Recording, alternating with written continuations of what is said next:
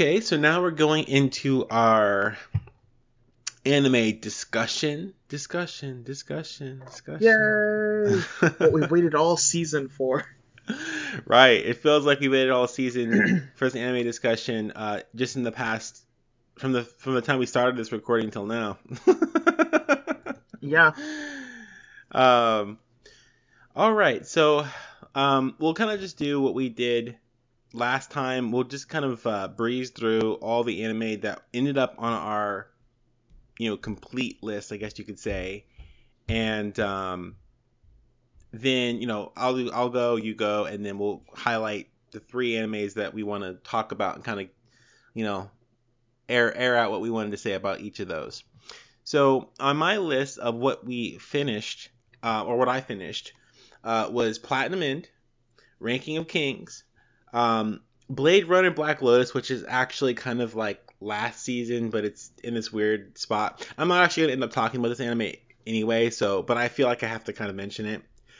Tokyo 24th Ward, Sabakui Bisco, Tribe 9, Kuroshi Ai, Attack on Titan Final Season Part 2, and Slow Loop.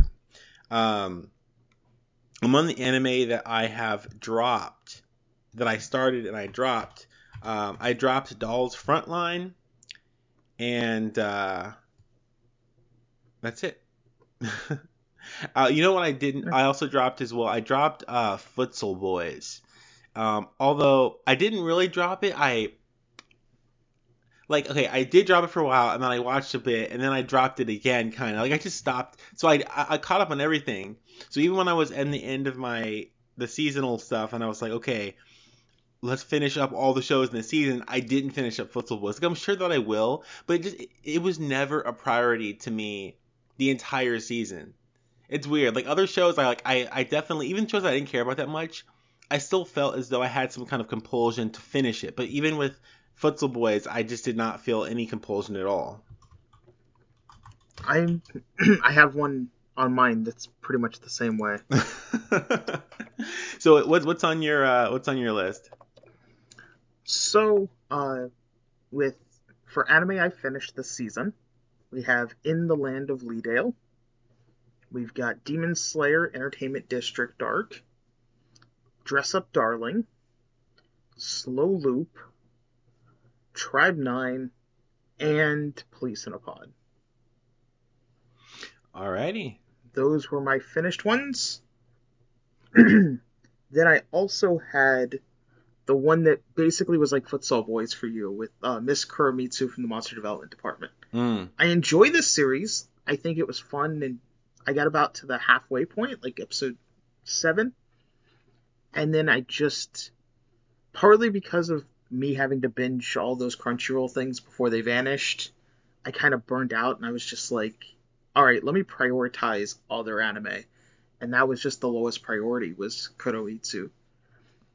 It's a good series, but it definitely is one of those ones that I'm like, yeah, compared to the other ones on here, it was the one that got the boot for right now.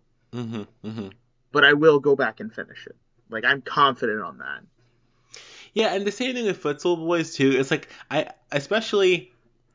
there's not very many episodes left in the season that I did have, and I think I mentioned this before in the podcast. Most of the time when I'm watching anime with my brother, so we both kind of like, that's just the kind of the habit, the ritual that I have when it comes to watching anime. So like when we don't have anything to watch, we'll be like, hey, I want to like finish up Futsal Boys. Yeah.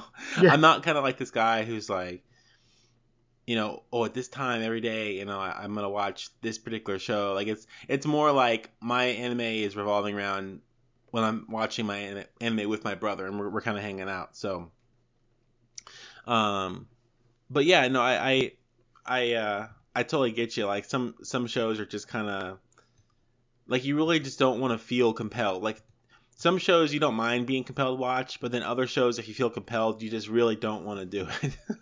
Well, I think also one of my issues was this season, I picked a lot of anime without fully thinking about it going into it, that, like, wow, a lot of these are very similar slice of life style things.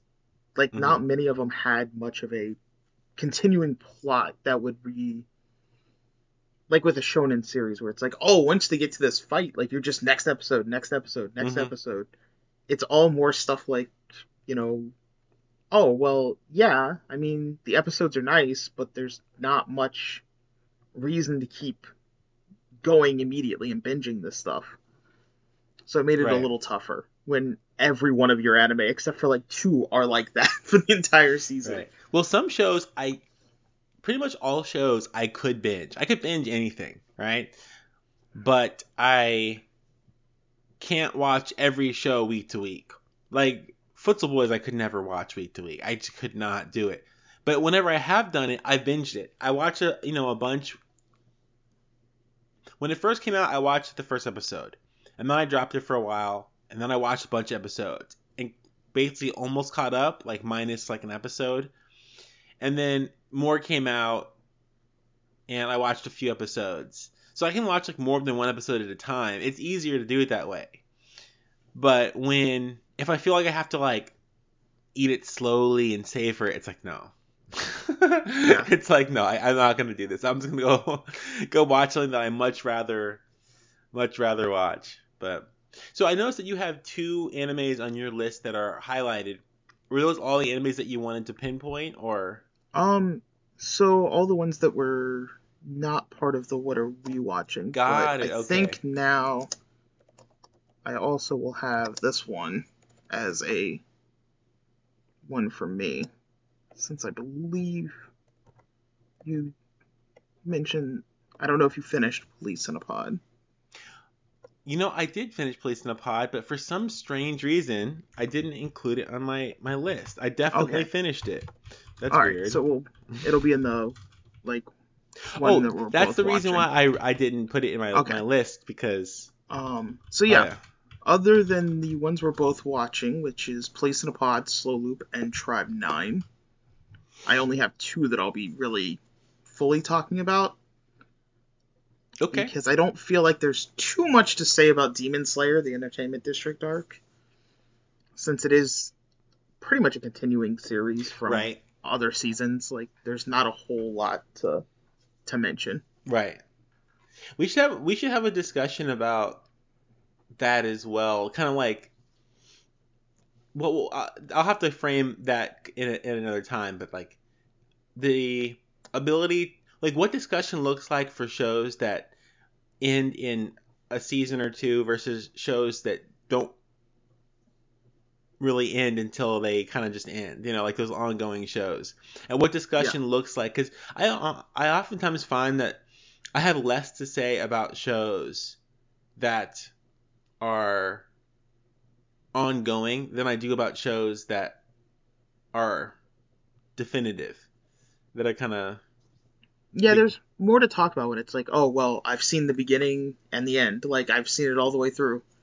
Right, Versus like, yeah, it was 12 episodes of an anime. Like, it was good 12 episodes, but it was just 12 more episodes of the series. right, right.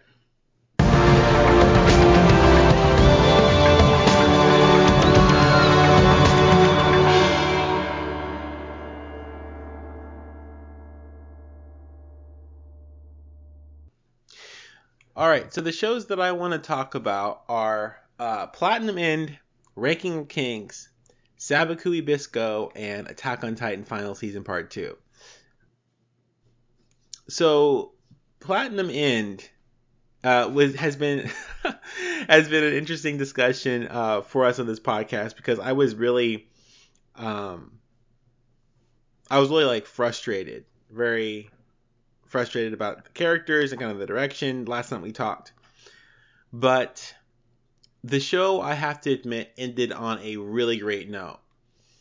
Spoilers, by the way, this is the end of season podcast. I don't think there's really much to say about Platinum End that doesn't include spoilers. So I'll give you like an independent spoiler warning for each of these episodes or each of these shows that I'm talking about. So I'm gonna go right into the spoilers of Platinum End, if that's all right with you, Scott. That's fine with me. I'm good. Ultimately, there's a lot of ups and downs in Platinum End.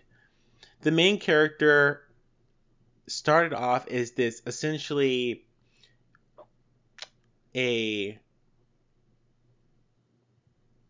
these words are just not coming in. What's the word when you're against violence? Pacifist? Pacifist. Yes. So the main character is this very like pacifist kind of character, but he almost seems to be that way out of an ignorance or a lack of understanding or insight, because he's also a young character, and he was kind of he's running off of a lot of presuppositions that because of things his parents taught him and like things that society expects of him and things like that. And essentially what we're dealing with, as we've mentioned I mentioned before in previous podcasts, if you have a basic idea of the show, there are 12 god candidates, and God is a thing in this anime, and he sends these angels down to select god candidates, all of which are suicidal or they've lost all purpose in their life. Basically, they're suicidal, right? Right. And the reason why is because they would theoretically have the most impetus, the most incentive to change things. So, he is this suicidal character turned pacifist once he becomes a god candidate. The god candidates, depending on the angel that recruits them, are bestowed wings and or arrows. One arrow which will essentially, just to be kind of rough and crude with it, brainwash you, right? It's a red arrow. It makes you fall in love with the arrow, the shooter, right? Like a Cupid kind of thing. Interesting. But there's a bunch of restrictions on it, and I can probably talk about some of my confusion and frustrations with those restrictions. And then a white arrow, which will kill you instantly. So you may have just wings, just arrows, or both, depending on the ranking of your angel, which is kind of arbitrary based upon the writer and what he wanted to, what he wanted to do. Anyway, the main character ends up with wings and both arrows. He gets the best angel, essentially, of course. Well, yeah, he's main character. And he doesn't want to really use any of it. He doesn't want. I don't want to. I don't want to. Hurt people. I don't want to. I mean, he ends up using the red arrow. And that's the thing. It's like there's all these questions because the show really starts off very philosophical. I mean, they just start off in saying God sent down angels to recruit people to become the next God, because he's basically in 999 days God's gonna die, and he needs the next God to be chosen from 12 suicidal people. And without like going through the entire story, I just want to hit on the main beats here. I'm trying to think what I want to mention. I probably should have written notes. Actually, this is all off the cuff, by the way. There's no notes for any of these. The main character's name is I need to pull that up, but he ends up just being kind of a character who doesn't really drive the story forward, and all of the antagonists drive the story forward. So there's two main antagonists. One of the antagonists, his name is Metro Polyman, and he basically is this, when you first see him, he's like this kind of rich, very like sophisticated, level-headed individual who ends up masquerading around the city as this kind of like superhero, basically like this Japanese superhero akin to Power Rangers or something like that, Yeah, right? so he just has, like, pretends essentially, or thinks he's a Super Sentai character. Yes, exactly. And he has this suit, and the suit actually has like these like features in it that would suggest that. And of course, his wings allow him to fly, and he has all of his arrows and whatnot, both red and white. So he's like masquerading as some sort of hero, as Justice, and then he goes back to like little uh his little base where he sits down his little throne, looking all sophisticated, his fist under his chin, And he, to me, seemed like a really interesting character, because what I wanted to see out of this show is a show that took its premise really seriously.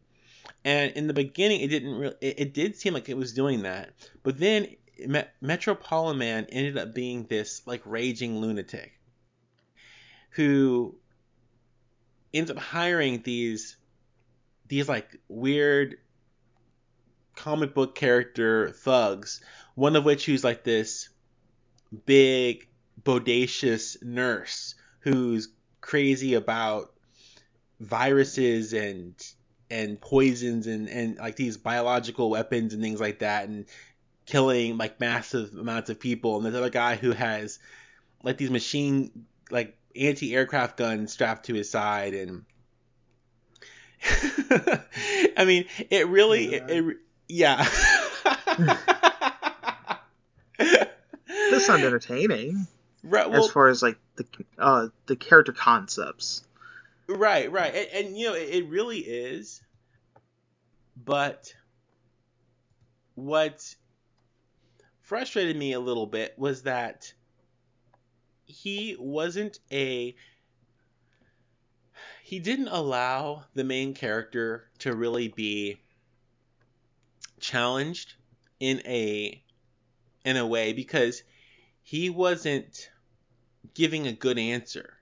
Like, I don't mind a character who's taken their logical ideas about the world to an extreme, to the point where they seem crazy, you know, quote unquote, or very antisocial. But he legitimately had like this air of having everything together. And then his argument was that he essentially wanted a world of beautiful people, where he would kill all the ugly people, the poor people, and then well, the ugly people specifically, and then all of the beautiful men would be essentially promoted to like some kind of authority, and all the women would be subject to essentially being mothers. Right? Interesting. Yeah, exactly. It's so I'm like, wow, this guy's pretty, you know, that's intense. Yeah. and I was like, okay, how does this like really fit into like your worldview and whatnot? And essentially, he said something to the effect of that the only thing anyone really cares about is beauty, right? That's what makes people happy. And the main character, he's also on this search for happiness, essentially, because his angel's like, you know, you need to do whatever makes you happy. And his parents once told him, you need to do whatever makes you happy. Like, happiness is what we're all looking for, whatever. So they've kind of turned this anime about God and existence and seeking happiness and meaning in your life into like this anime represented by the rules of the game that they're playing or whatnot. And Metropolitan ends up turning the game into some kind of like deathmatch in the beginning, like, because he starts going around killing other god candidates. And other god candidates are now kind of like, well, I guess that might be the best way, because ultimately what needs to happen, and they didn't really explain this in the beginning, but what they found out to be the case later is that in order for a god candidate to be chosen, that they all have to agree on it, and then they essentially promote that person to being god. But if, you know, for instance, one of the god candidates kills all the other god candidates, then they're the only ones that are left Then to. no one can deny them. Like, they are all in agreement. I promote technically. myself. Yeah. Exactly. It's like the little loophole of the system. Right. You know, halfway into the show, he ends up getting killed. He also ends up being like this siscon who killed his own sister because he denied him, and it was kind of on accident, but it was a really weird situation. And yeah, he just ended up being so repugnant as an individual that he didn't actually redeem the main character. Because it's like, okay, someone who held slightly more antisocial beliefs than the main character could have easily been an antagonist for for the main character. I need to stop calling the main character. I think it was like Mirai. I think it was. Let's see here. Platinum End. Here we go. I'm terrible with names. I need to write this stuff down. Yeah, I may or may not have opened pages on Wikipedia for all of the ones that I will be discussing. Right, yeah. So that I could try and have a cheat sheet. I'm like so unorganized, man. But I'm very sure it's Mirai. But but so it's like, okay, yeah, it's Mirai Kakahashi. So he ended up just what it did was it made the main character feel like some kind of self-insert for the writer or something like that. Like it felt disingenuous. I felt deeply spoon-fed and deeply kind of like patronized almost, because I felt as though the main character was like this bastion of virtue, and then the enemy, who was like really seemed to be really smart and like sophisticated, and like I have some really like, you know, pointed and like really tough answers to some existential questions that might be kind of controversial, right? But I still have like an answer to it. Instead, he ended up being just some raging, homicidal, crazy, dictatorial lunatic who's all over the place, and just like he busts out his pupils are dilated, and he's like, his tongue sticking out his mouth, spit's flying out of the place. He's like all, like He just did like a 180. right. It's like, oh well. I mean, you don't have to be Hitler to make the main character look like he's a good person. Like, there's a wide range of ways that you could be a good person and a wide range of ways that you could be a quote unquote bad person. Or I like to use the term social and antisocial when I'm referring to ideas of good and bad. But Yeah, you were saying? I was gonna say like it's kind of like they could have just had him be ideologically opposed to those things, and that's what makes him virtuous. Not necessarily like, oh, we have to make this dude so unlikably evil and crazy Yeah. that you would never think that he was even making good points, like that he Right. was, versus the side of, well, yeah, he's saying some tough truths and you may not agree with them, but they are a way, Yeah. like Yeah. a solution. Like it's not the best solution, and maybe that's the difference, is that the character is trying to figure out a better solution than this. But it's like versus like, no, he's just crazy. That's just crazy Steve over there. Like, Right. It's just the lack of consistency across what he said. And like the reason why it felt inconsistent, I guess I need to explain that, is because I mean, he had like this taxidermied or like this frozen version, or he took his sister's corpse and froze it and like hung it on his wall in his basement. And he's like, and like I don't want and he's like, I killed you because if I can't have you, then your beauty will fade. And so he killed his sister and then hung her corpse on the wall to be like, now your beauty's preserved. And I'm like, okay, like, yeah, I like like that idea. I think that idea, like the idea that beauty is the ultimate human virtue, is very interesting and potentially dangerous, as most ideologies taken to their greatest extreme are. But like, I do think that that's a really interesting thing to delve into. But they never he lacks so much nuance, and it's like, okay, they jumped right to how he was going to like enact this, and it's like, well, how are you going to get everybody on board with that? How are you what's the way you're going to convince people of that? And he lacked all of these like elements of rationality that allowed him to make his point really seem like, whoa, like Mirai really has something ideologically to contend with, yeah. So because I definitely am not against the idea that beauty is the ultimate human virtue. I think I mean, we can go really deep with this. I think that, obviously, like, the idea that beauty is in the eye of the beholder is interesting, but when you combine everyone's, uh, what is the word I'm looking for? Everyone's ideas of beauty all together, you end up with some kind of arguably objective idea of what beauty probably is, which is how a lot of things are conclusions are made. It's like, what are the things that most people agree on? Like, that's probably what that is. So, and if he's God, he would definitely have the ability to enact that. If he became God, okay, what would a life, a universe where that took place, what would that actually look like? But they never went there. He just started cackling and stuff, and he ended up getting killed by this anti-aircraft machine gun in slow motion. Well, of course. You gotta And have the slow motion kill for him. right, and of course the main character didn't do it. Like, he was definitely given a lot of opportunities where it's like, I'm gonna do this. I'm gonna enact my will on the universe, or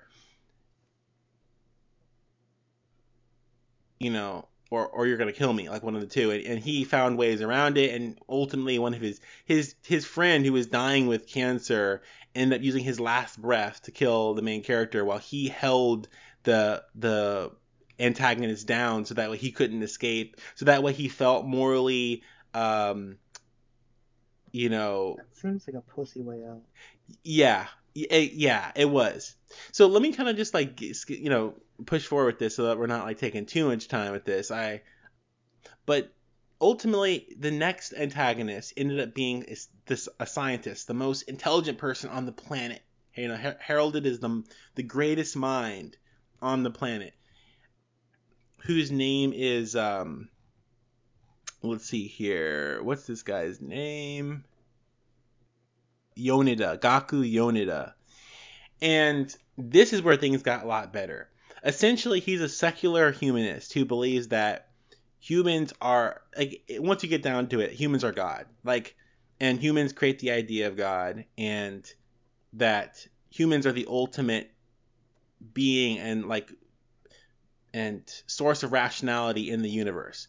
And he chased the idea that like angels and God exists, and that he literally is a God canon, and he has an angel following around and talking to him and stuff like that. But he rationalizes everything, uh, to the point where he essentially believes that God is this organism that was created out of the collective wills of all human beings, right? And has this extremely really well, like, this is the kind of ideological antagonist that the main character needs. Right. Yeah, someone that will challenge him more on an intellectual level instead of like, yeah, challenge him Yeah, more with virtues and like an actual worldview. right, right. And the long and the short of this, because the most important parts of his interaction is this. Essentially, at one point in the show, his plan is to have all of the guy candidates kill each other at the exact same time with white arrows in this mutual suicide, including himself, so that no god candidate can be selected, and that God will essentially not exist. Which So Interesting. that way his own ideology can be supported. And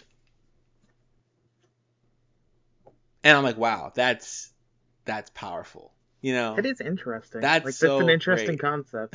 I'm like, whoa.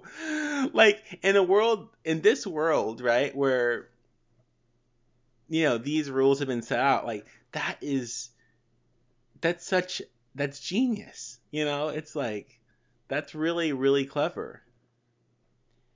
And ultimately, he ends up being convinced that he doesn't know everything, and what he doesn't know could include, I guess, a more mystical version of what God is, that than he, than what he's come to understand, right? That's essentially what conclusion he comes to. And at the very very end of the anime, and by the way, he's not like in direct ideological like opposition with me, right? But he essentially realizes that like killing is necessary, and that like everyone dies, and that the things that they're dealing with are very trivial in comparison to the grand ideas that they're grappling with, right? Whereas Mirai is just he's so humanist. He's so, or not humanist, I'm sorry. He's so like, this is what I'm feeling right now. You know, I love her. My emotions are telling me to do this. My heart's telling me to do that. Like, this is wrong. This is right. Like, that's Mirai, you know? And, I'm going to do what, I feel is best this moment because I want to, that kind of thing, without all of the long psychological hurdles that maybe some of the other antagonists have go through, essentially. Yeah, we're thinking it all out. Right. Exactly. And ultimately they come to the conclusion that that's completely valid, right? That they're both valid, in that in the end, the conclusion. So I'll just go ahead and skip right to the end. This kid who's like, I'm gonna kill myself, right? Because uh, I just don't have any like joy in life, right? He ends up getting promoted to be God. He gets zapped up to heaven and he's God, right? Wow. Right? And then guess what he does when he becomes God? He kills himself. What the hell? Right, yeah. I mean, obviously, it's more complicated than that. Right. He told the scientist, who he was very like he had a lot of respect for, that he, once he became God, he would show him some kind of sign of what the truth of the universe and all existence is.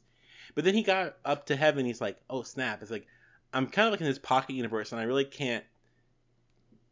I can't show you. But then he realizes, wait a second. The arrows that I gave you, right? If I die, then they'll disappear and you'll know that I exist. So so when he kills himself, the arrows disappear. The scientist realizes, oh snap! Like, the kid. I forgot the kid's name. This little suicidal kid, which is funny to say, kind of messed up, but I mean, he was. yeah. Um, oh snap! He really did become God. He went to heaven and then he killed himself. And it was all true. It was all real. Like, my perceptions were incorrect. And but then all of heaven disappears, and then following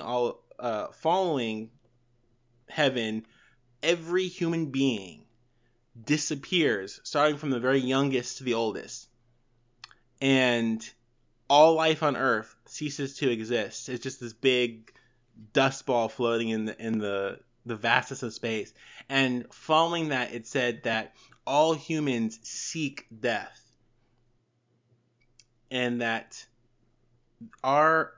basically, I can't paraphrase this, but the idea was that our inevitable demise, our inevitable deaths, give all of our lives meaning, essentially, which is a very well adjudicated and a very well already thought out philosophy. So it's nothing really new, but the way that it kind of brought everything together, I thought was actually really clever. In that, like, basically, it's the idea, the platinum end, to my knowledge, is the idea that it's not that you have to die to appreciate your life, but that your death needs to be inevitable in some kind of way, whether it be tomorrow or a billion years from now. It needs to be this platinum end, this ending that is certainly there, no, that's real and true in the most real way, so that way you have a sense of urgency and a sense of meaning throughout your entire life. And even God needs that, because he had no purpose, essentially, right? So when he killed himself, and all it followed humans, and if humans had no purpose, then God also has no purpose, which is why he inevitably dies. So like they're kind of like, so it was trying to like, it was interesting. I mean, I don't think that I'd have to watch it again and probably like really like soak it in to figure out exactly what the philosophy was, but that was kind of like my general idea of it. And I was like, man, that was really good. I clapped at the end. So yeah, so it was pretty good. I Yeah, seems like you enjoyed it, yeah. So despite the kind of insufferable main character. yeah, and he got better. I mean, so the fact that he basically what he ended up being was essentially an answer to this like very secular humanist idea. He was basically an average person, right?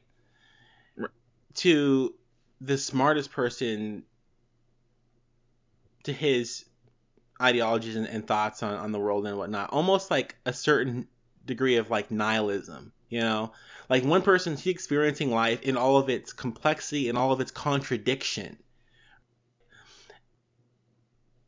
I just want to be happy, and what makes me happy one moment changes to the next, and I can't back up all my ideologies because I really don't fully understand myself, right?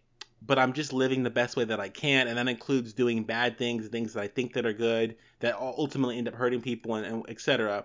To this other person who's like, yeah, it's like you're very small-minded, and we're all just meat bags, and you know, you know. It's always a nice way to think. Like, Right, we're right. all just meat bags. It's fine. Right. So it's really great, and the ending wasn't nearly as like I guess depressing as I guess you would think, because it's just kind of like a statement of fact. It's like everyone is searching for meaning and everyone needs that meaning, and they all kind of get that meaning from the fact that they know they have priorities, and those priorities come from what they choose to put their attention on first, and what they choose to put their attention on first comes from the idea that there's a certain degree of urgency and that they have a limited amount of time. So yeah, I know. Ronin Council. Yeah. I mean, it definitely seems interesting. I probably still will end up skipping it, but Yeah, I mean it's I'm not sure if it was worth going through some of the like honestly I wish that Yonida, the scientist, was just the antagonist throughout the entire. Metropolitan was completely unneeded. He's the worst character in the show. He ruined the show. He wasted so much of my time. But once the second half kicked in, it was great. And they got really into the meat and potatoes that I was really hoping that they would in the beginning. So yeah, it's just sad that it took like half, half of the series essentially to get to that point. They should have just kind of probably brought him in a lot sooner yeah, to be a better foil to the main character. yeah, I think that they wanted to basically have this person who was extreme and authoritarian in nature to kind of show, hey, this is what could happen, right? Because if the scientists end up becoming God, let's say he ended up becoming God, I don't think it would have been like cataclysmic. You know what I'm trying to say? It would have probably been, Not as bad as the crazy guy. yeah, exactly. It's, I mean, reality is already very harsh as it is. There's a certain unfairness about life and reality that you'll have to contend with. And I'm sure that this scientist who's extremely, I guess what logical and cold to a certain point, his version of reality probably wouldn't be that much more harsh than the way the reality already is. You know, Yeah. um, as you can tell, I could go on forever about this. But yeah, so anyway, Platinum End, I do recommend that you watch it. Honestly, if I knew what I was expecting, I would have probably enjoyed it more, because I felt like, man, like this show is never gonna get better, and it does. But I had to suffer unironically through the show through the first half of it. But if I realized that the first half was gonna be a little bit wobbly, I could have definitely appreciated appreciated for what it was during the first half, and then really like paid a lot of more attention in the second half and got the full amount of benefit. So if you end up listening to this, I do recommend it. Just kind of keep in mind that the first half is kind of weird. All right, so you want to go ahead and talk about your first anime? Sure. So I'll go ahead and start with my dress up darling. So this one was Much kind of, lighter. yeah, much lighter, and it was kind of like the breakout hit of the season Oh, big for a time. lot of people. Like, it definitely hit the mainstream hard and is very popular right now. And I can absolutely see why. It's a very light-hearted romantic comedy about Gojo, a high school kid who just doesn't really have relationships with people. Not because he doesn't necessarily want to, but because of a bad experience in his childhood. Since his grandfather makes traditional Japanese Hina dolls, and he fell in love with them as a kid, and that's what he also wants to aspire to become. And of course, kids being kids, when he told his friends about that, was ridiculed for liking dolls, and that boys shouldn't do that. So ever since then, he's kind of been like, okay, well, then I'm just gonna devote myself entirely to my craft and rather than make friends or anything else because what's the point? I'm not like everyone else. Until, of course, he meets Marin, who is the main character and considered pretty much waifu of the season. Is that really up for debate? Yeah, I mean, she's great, but of course, like, you know, she is the super attractive character that just has a nerdy hobby. And she somewhat likes anime, but mostly just certain ones. Uh, so far, at least in the anime, it's just hentai games and a magical schoolgirl series that she really watches. But she loves cosplay, and that's kind of how her and Gojo meet is through cosplay, since he can sew, and that kind of starts the relationship. It's really fun, like it's very cutesy. Mm-hmm. It's very, it feels very natural in a way. I mean, yes, it is kind of cliche that, oh well, the hot chick actually has like a secret. Actually, she didn't even hide the fact that she likes some of the stuff, but it's like, oh well, see, they're appealing to nerds, but at the same time, Gojo has no idea about any of this shit. Like, he's not. Normally when they do that, it's that the main character is like an otaku or something. Right. That, oh look, he found his love interest. Well, Someone he's just not. like him. From what I've seen, he's not an otaku, but he's antisocial, and he doesn't. His personality isn't doesn't seem. And correct me if I'm wrong. This is your anime that you're talking Right? about here, No, no, but go he for it. seems like his personality isn't as intrusive as Marin's. Like Marin is obviously the personality that drives the show, whereas he can easily, he's kind of more retracted. He's less intrusive on the show. So it's whether this is by intention or not, it's very easy to kind of project yourself onto him because he doesn't really take up a lot of space, so to speak. Does that ring true Yeah, I or mean, I don't know about projecting myself because how should I put this? I'm a bad example when it comes to that type of stuff. I have never projected myself into any character whatsoever. Like, I've never seen myself in most characters. Like, I've seen aspects maybe, but never like, oh, that's me, or right? Well, isn't like, because projection actually the opposite of seeing yourself in someone? Like seeing yourself in someone means that they're fleshed out enough to where you can relate to them. Projection is where they're empty enough to where they're just kind of a vessel for you to take their place. They're just a pair of eyes so that you can imagine as though you were in their yeah, but place. I've never imagined myself as a character, like, or in their place. But either way, Mm-hmm. like, he's by design, he's very just shy, essentially, for lack of a better word, and reclusive. because again, after his experience, he just didn't bother. Like, he figured, I have my grandfather, and I have my dolls. I love my dolls and stuff like that, and I just want to get better at this. Take over my grandfather's shop. Like, what do I need with relationships? He's not necessarily against them. He just doesn't see a point to them. Mm-hmm.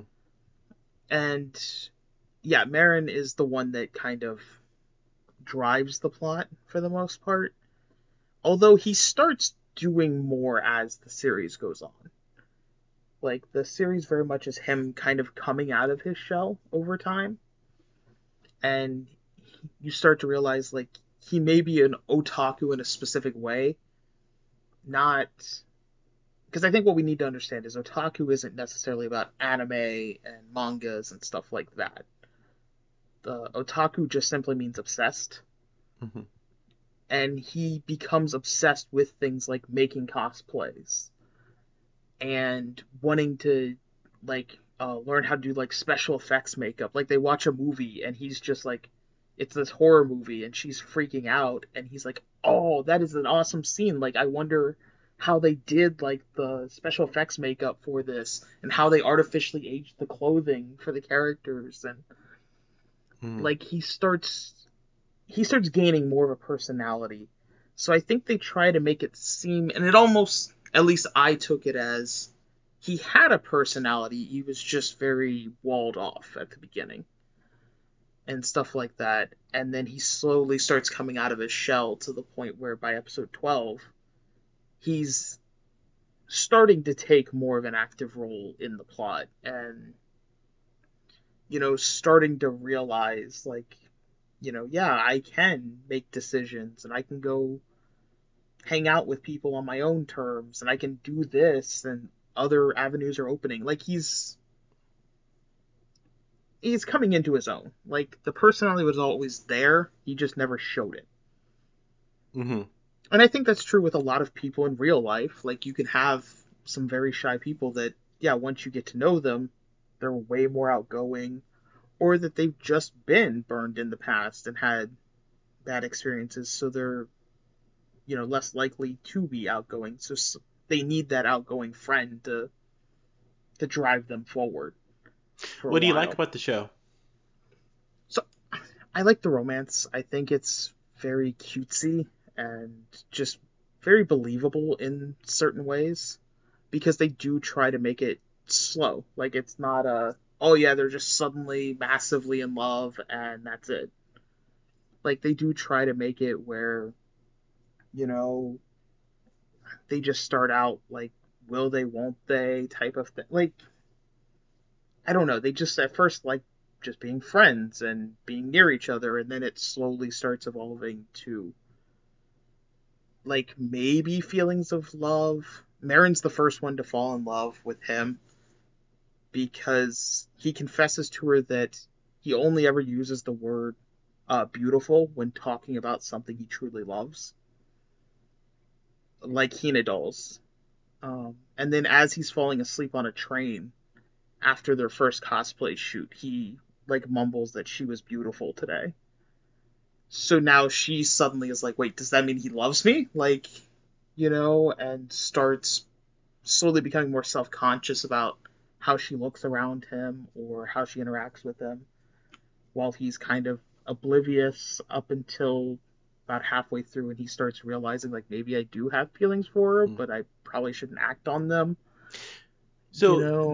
is Gojo is the main character's name, right? You said? Yes, Gojo. So, his pathos is that he has a hard time opening up and that he feels insecure because he wants someone to see him for who he is, and he wants to be able to have someone appreciate his hobbies and to be able to like share that with someone, and they can unironically and without judgment appreciate that and whatnot. So to a certain degree, he wants to basically be pursued. He has a desire to be pursued. Does that sound correct? I would say for him, it's probably unconsciously, but Well, yeah, that's like, how it is for cause most yeah, people.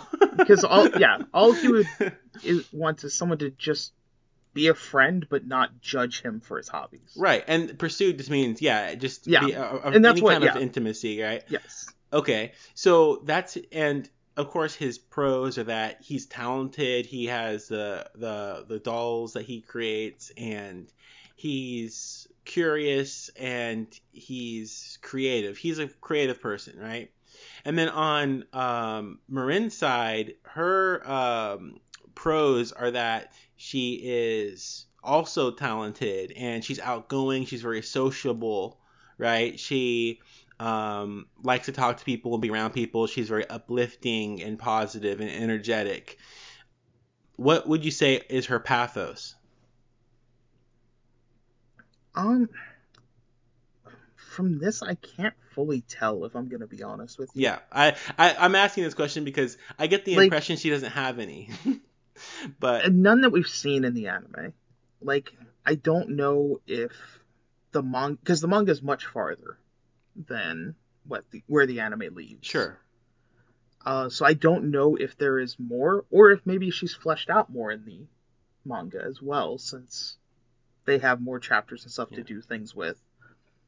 She doesn't need to have a But pathos. Honestly, for people to appreciate the show, my main criticism, and I don't want to like take over this. I'm only saying this no, so that no, way feel you free. can. Yeah, I just want to like, I'm saying these things so that way I can bring out this from you, so that we can kind of discuss the things that you believe about the show. But from my impression of the show is that, and the reason why I think some people criticize the show, although the show is massively successful, so we're just little specks of dust in the wind. We're Oh not. yeah, no, that I'm not like this series has done well enough on its own. Like, it doesn't right. really need And but that's anything. never stopped me from criticizing anything. But in this regard, it's like, and I have a lot of sympathy because I think there's a lot of anime out there that's basically like, hey, there's this male character who's down on his luck, he doesn't know how to open up, he's social for some reason, he has this weird hobby and he doesn't know if people like him, and hey, there's this really attractive girl who pursues him essentially, whether it be for friends at first, or obviously it's going to be romantic later on, and he doesn't have to ask or do anything or be anything more than what he is to be appreciated by this person who seems to be very excellent in a lot of ways, right? Who seems to be Yep. ideal in a lot of ways. And it's like, I get that. Like, I appreciate that. Like, and I don't even judge it. I don't think, like, I think a lot of us, some people treat people who want this or and get it from anime as like, oh, you disgusting, worthless beta, you loser, you can't, it's like, you Yeah, virgin. Like, that's so cruel because we all have these innate desires, and it's like we're just trying our best to live the way that we see. So I don't think it's fair to be so cruel to people and say that. But at the same time, it's like, for me personally, and I don't know how I really want to know how you feel about this, because obviously you like this romance, and I don't know what you constitute as romance, but when I see something like this, I just feel a little patronized. Like, someone's telling me, hey, take this because it's probably the best thing you're gonna get. Like, you know what I'm saying? Like, yeah, but yeah.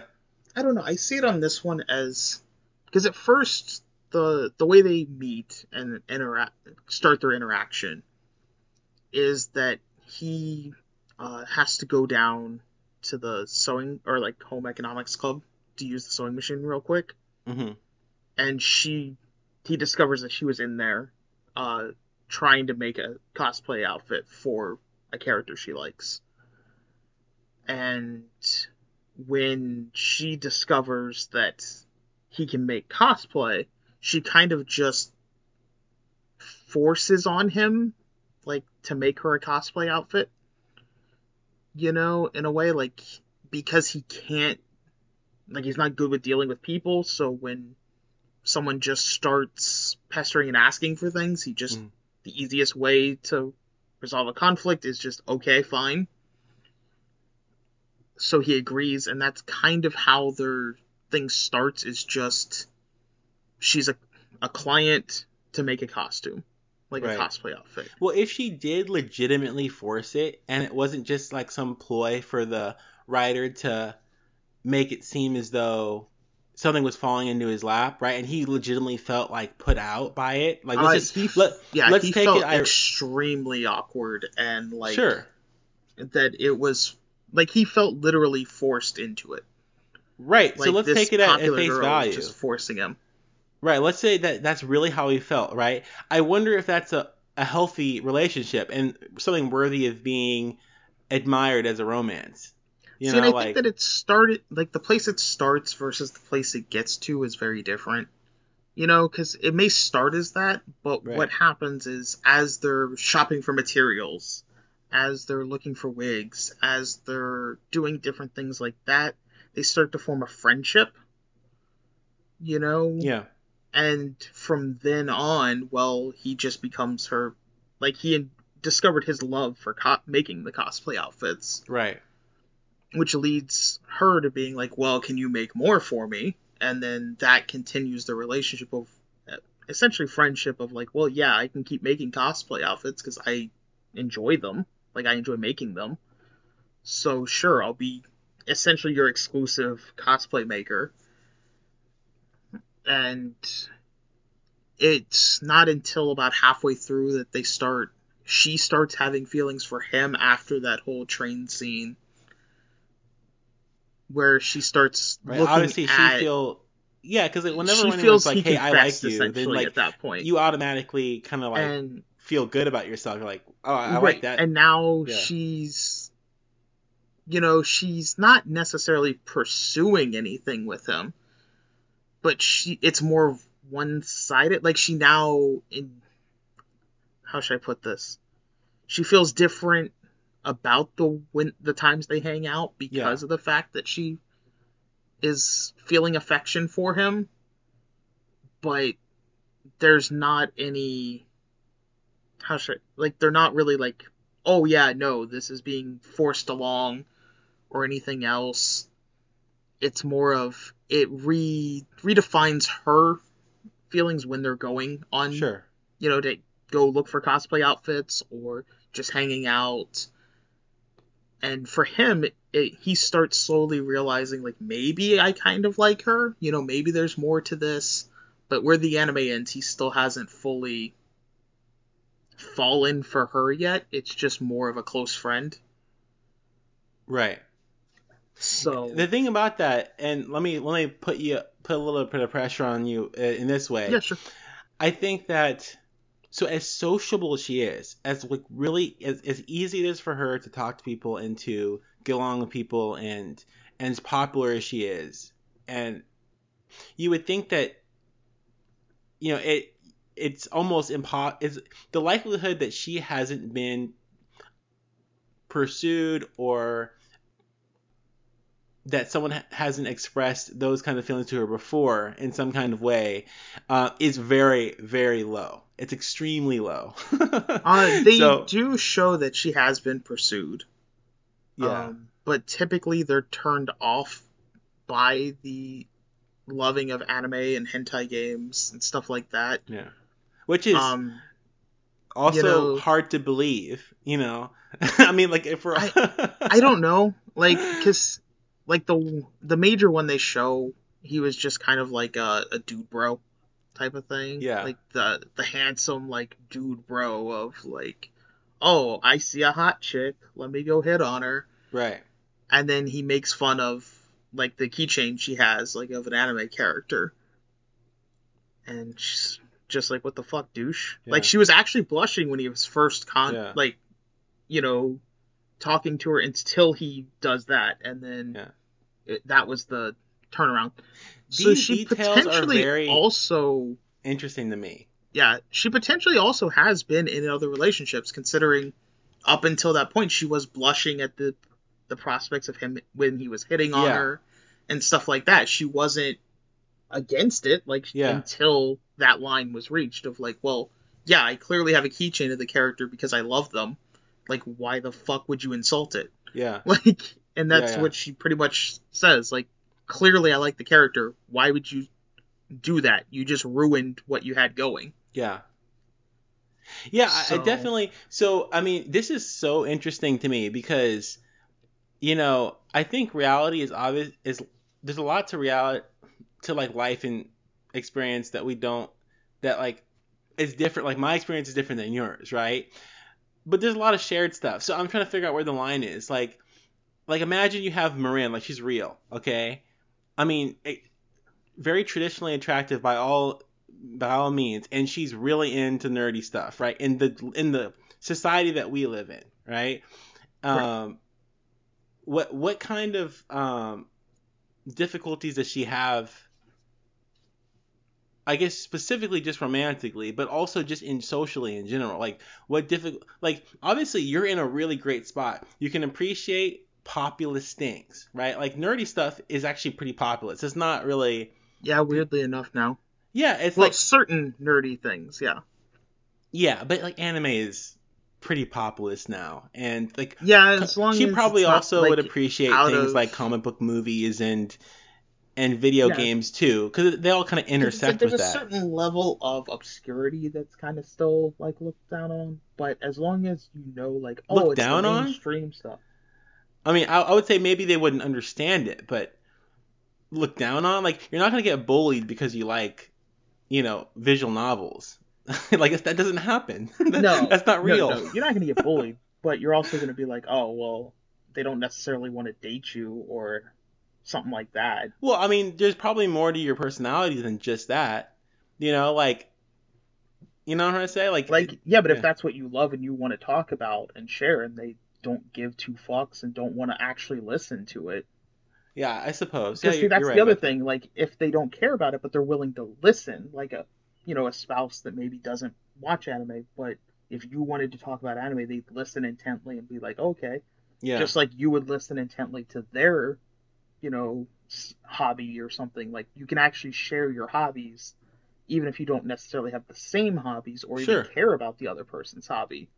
Whereas there's a lot of people out there that's like, no, I don't care. Like, don't talk to me about it. I really don't care. Or like, yeah, this is getting okay. You've outstayed your welcome. Yeah, like they can only Yeah, listen to it for so long, and I see that would be more of the imagine because when she first starts talking about like the character she wanted to cosplay as to him, like she goes on for minutes and like quite a while. Like it's implied quite a long time yeah. about all of the scenes from the hentai game and what they meant and all of the subplots. And she went through every path, talking in detail about every scene in that game. Mhm, So I would imagine most normal people, if you just started doing that, would be like, okay, we're done here.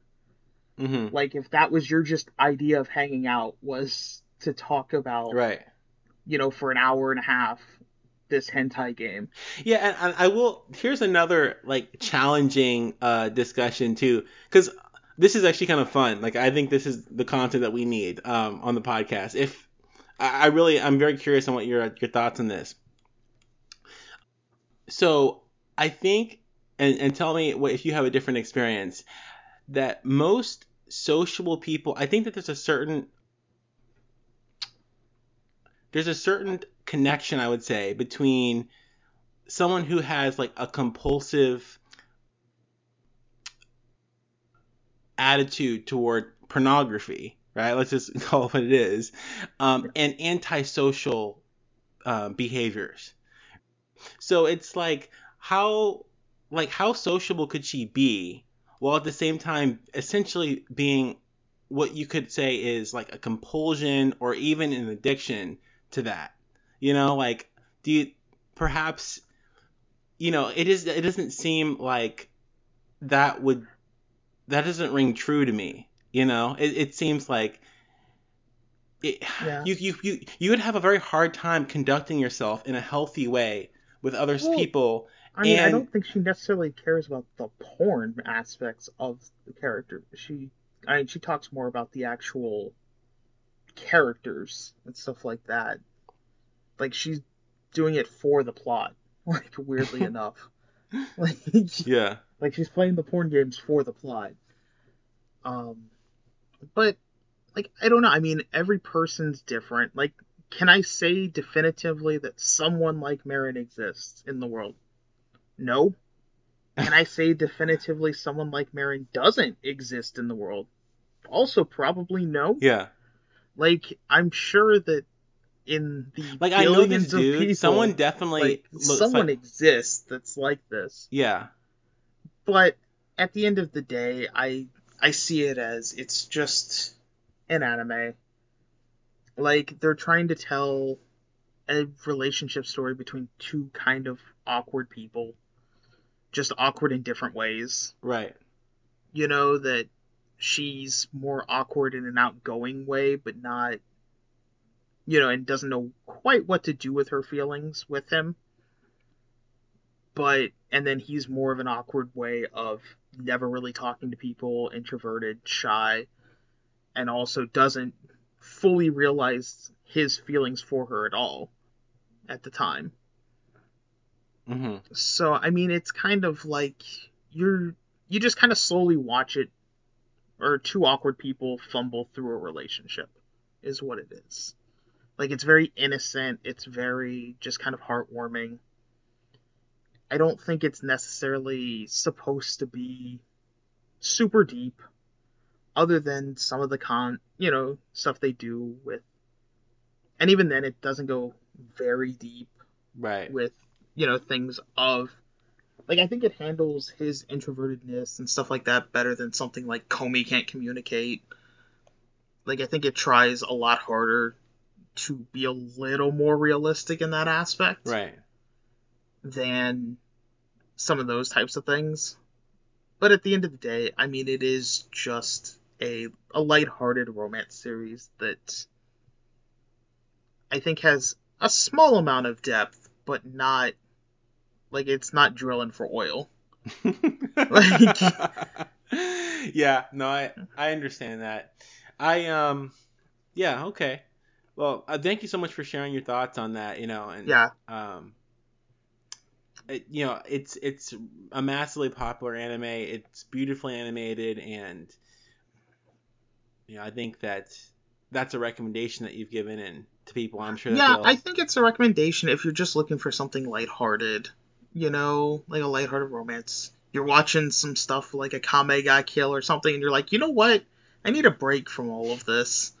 Like, let's just watch this. Yeah. Um, was it my favorite of the season? No. I will say it was not my favorite anime of the season, but I enjoyed it enough that I do recommend it to people if you're looking for a lighthearted series. Right. Okay. Well, thank you once again for sharing that. That's my dress up darling. The next one on my list is Ranking of Kings. So, Ranking of Kings, once again, I don't have notes, so I'm just gonna kind of talk about the ideas of the show and what I like about it. One thing I'll have to say is I like this kind of show because all the characters have names that I can kind of easily remember, like Boji and Kage, and like those are the two main characters, and they just come directly to mind because they're unique They're in very simple. Like, there's yeah. So I do really appreciate that. Basically, the show, if I can narrow it down, and there's a lot of things that happen in the show. Honestly, I don't think, to me personally, and the way that I'm going to do this review and most reviews, it's just my style, is that it it's about what the show is kind of about. It's not about the specifics, especially this show where it's this happens and then this happens and then like all these different things happen that don't really seem to matter too much in and of themselves, other than what they're trying to say about the world and the story and the characters and whatnot. You have this character named Miranjo, essentially, who's the antagonist. I would say she's definitely the antagonist, and by the end of this season, she's redeemed. She kills Boji's mother. She kills lots of people, like whole villages, jeez. And she does this deal with the devil to bring Boji's father back from the death by taking his, like, essentially his soul and resurrecting him into his own son's body. And then, I mean, just like, I mean, things like, I was like, wow, this is really messed up. And his son is, like, locked away in his pocket dimension inside of his own body. And he's, like, being driven mad because he can't get out. And he's, like, in a fetal position crying. And it's like dang, like, come on. Like, so this is the antagonist who we're dealing with. Someone who is, has put a lot of suffering on a lot of people. But she also has a story of suffering herself. And this is a recurring theme that you'll see throughout the entire show, that every single person has a sympathetic reason for doing whatever extreme thing that they do, right? They all have equally extreme motives as they do. Let's see, what was the way I'm looking? They're the things that have happened to them, the circumstances, and the reasons why, I guess the motives why they do things, are as extreme as what they do itself, their decisions and their ideologies. And Boji is this kind of kind-hearted character who is impossible to hate. The difference between him and, I would say, Mirai is that they start off very sympathetic with his character. Essentially, he is the son of two giants, right? So this is a fantasy, and giants they're powerful. They're the strongest beings in the entire world.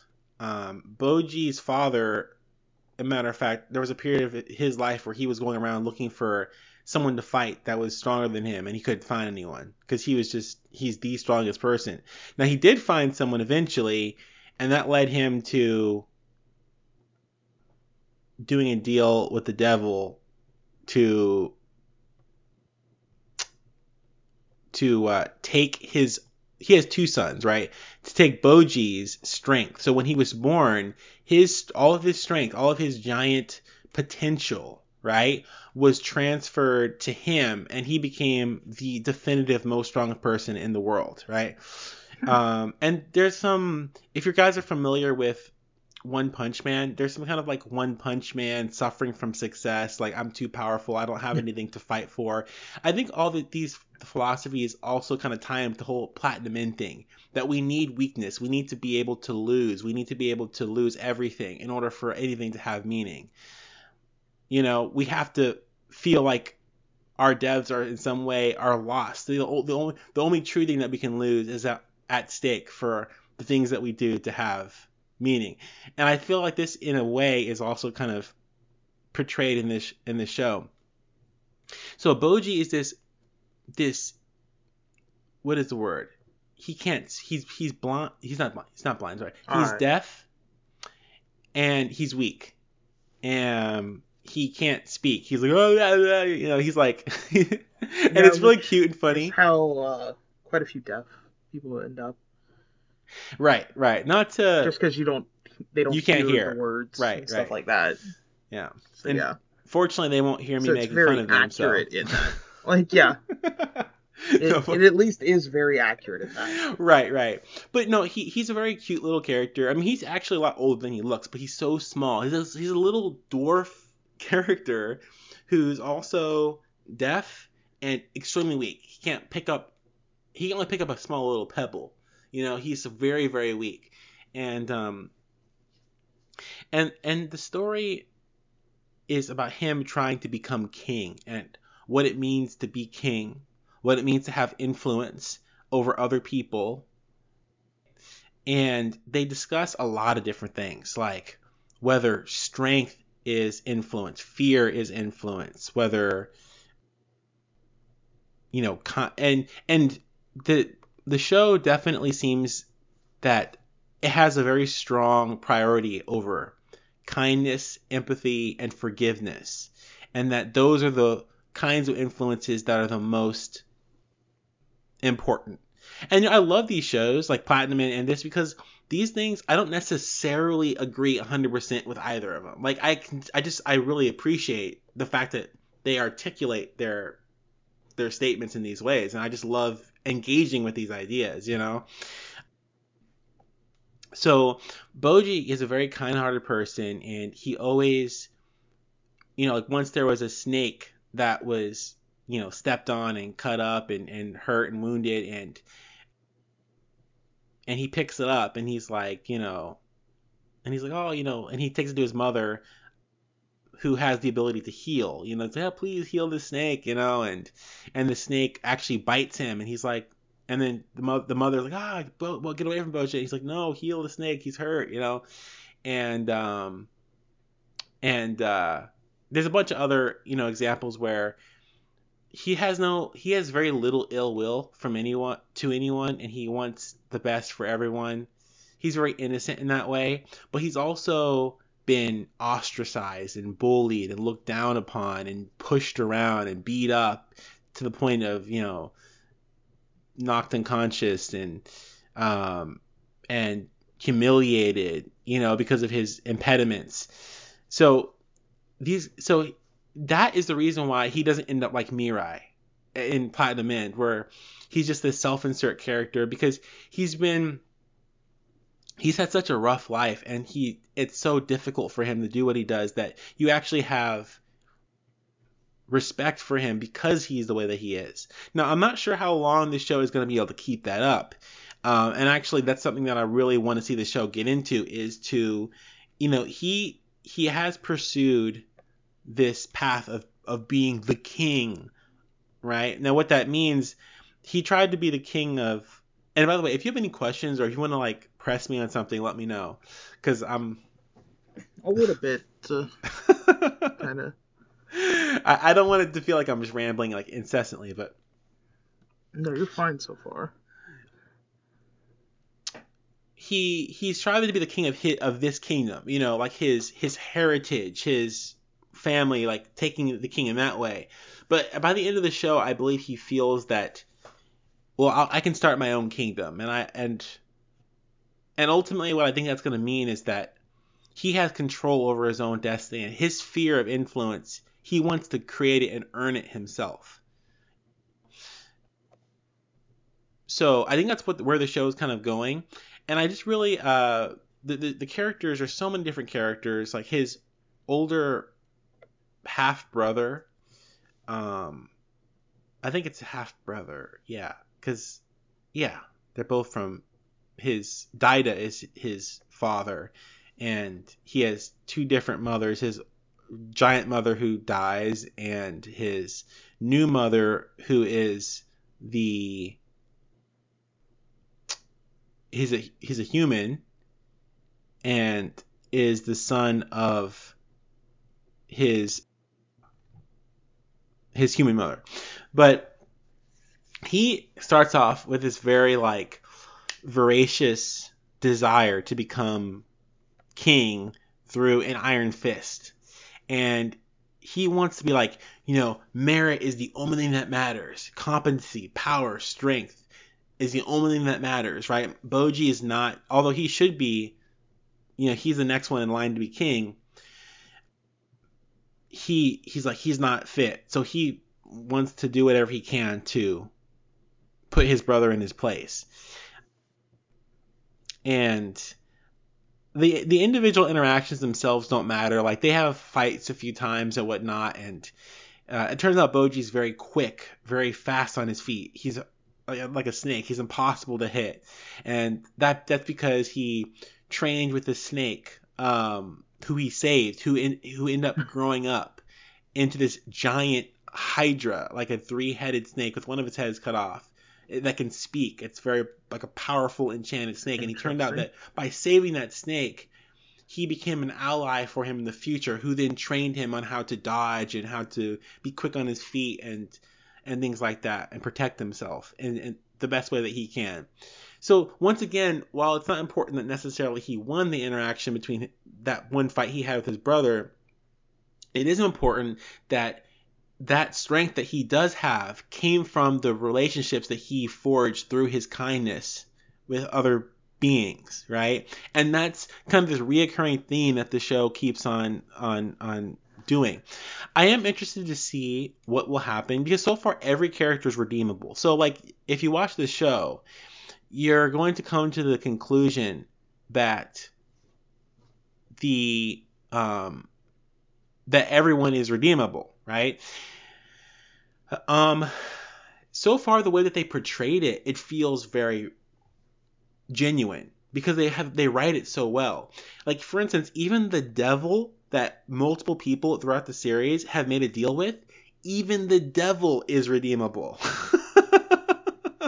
Even the That's a devil's little weird. yeah. Like, I So don't know how I feel about like everyone like being redeemable versus like well most people he will interact with are. yeah. Yeah, and this is definitely a exercise in thought for sure because I think the show has it has the ability to convince me that perhaps everyone is indeed redeemable. I think there's a And certain go ahead. I was gonna say that might be their goal as well with their thing is that to try and teach you like people are redeemable. You don't know what Hmm. they've lived through and stuff like Yeah. that. It is nice though that he does get like rewarded for his kindness. Like Yeah. it comes back later. That's kind of a nice thing of teaching people like, hey, this kindness does come Right. back to you, but also gives in universe like a way for him to become stronger and things like that Right, right. through his character and not necessarily Exactly. through a weird power up. Which yeah, exactly, and I love the show feels like everything is really well earned. It's so well written. The characters are just so there. You hate a lot of the characters. Like, every character at one point in time, except for Boji, you hate every character. Like man, like I hate that person's terrible. I feel so bad that this person is getting away with the things that they're doing. It just makes you feel so bad, and then the show redeems them. And then you feel like I like this character. Like I understand where they're coming from. They're just a person like I am. But that's something that's very scary, very hard to contend with. The idea that everyone is redeemable is incredibly heavy. And Miranjo being the person that she is, the redemption that she had by the end of the season is pretty powerful, and it's controversial because a lot of people are like, I don't like Miranjo. Like they redeemed Boji's older brother and gave him a sense of empathy with Boji, so that he understands where Boji is, and he actually offers the kingship to Boji. Like, you know what, you deserve to be king, and I was wrong, and I've changed my ways. But then he also forgives Miranjo and asks for her hand in marriage, both perhaps because of a love that he has based on the amount of time that he spent speaking to Miranjo through a mirror, and it's a long story. I can't really go through it Yeah. all that, but also because of like political reasons. So it's kind of a twofold thing. But the idea that redemption is so hard, and I was talking to someone actually on a Discord page because I was telling him because he was like having a hard time coming to grips with Miranjo's redemption. And I empathized with him, the person I was speaking with on Discord, because I was like, the things that are most upsetting to me, like I can watch anything on a movie or a TV show or whatever, anything, like it doesn't matter, any idea I can pretty much watch. But the thing that hurts me like deeply, more than pretty much anything, is the idea that anyone is like redeemable. Those are some of the most controversial, like hard for me to just sit through experiences, because I can watch this person eviscerate someone else and just do these terrible things to someone who I just know didn't deserve it, and just completely just be cruel and brutal and just absolutely horrific to this person, right? And just ruin their lives and just spread death and pain and suffering to all these other people indiscriminately, right? But then I have to also come to grips with this person had all these things that happened to them that maybe shouldn't have happened. And the idea that they could actually be like forgiven is Yeah, I it's don't it's hard. That's like the most hard thing in the world. like. I still don't also necessarily agree with the fact that, how should I put this? That everyone really is redeemable. Like, at the end of the day, yes, you may have had some terrible things happen to you, but at the same time, what you've done is also super terrible, You passed it and on. you just passed it on. Right. You're not really. You can apologize for it and everything else, but you're still not. Like, you can never make amends for that. So I don't know if you're really redeemable. Right. Well, the Like, way like with, the show, Hitler, like, it's like, well, yeah. yeah, you still did all this. Like, you're Yeah. not really redeemed. Well, the show, and that's why it actually is a very extreme ideology, because if you actually take it all the way, you have to be able to like be consistent with it, and it's very hard to come to grips with. I'm trying to actually meet the show on its level, right? And let's just say that everyone is redeemable. It's like, okay, let's say I continue on and become this irredeemable person, just this completely atrocious, irredeemable person, right? Because of something that happened to me. Essentially, what you're asking for me to do is to forgive something irredeemable that happened to me, so that way I don't pass that pain and suffering on to someone else. That's essentially what I think the show is basically saying, is that someone has to sacrifice themselves, allow themselves to be crucified on the, the stake of forgiveness in order to avoid becoming irredeemable themselves. That's pretty powerful, in my opinion. What do you think about that? I mean, it's nice that, they're, like, because the problem is after they've already done other irredeemable things. Because it's like, well, you've already perpetuated. It's too late. You are, in my opinion, already irredeemable on that one. Like, even if I'm watching the show, it's like you are already irredeemable. Right.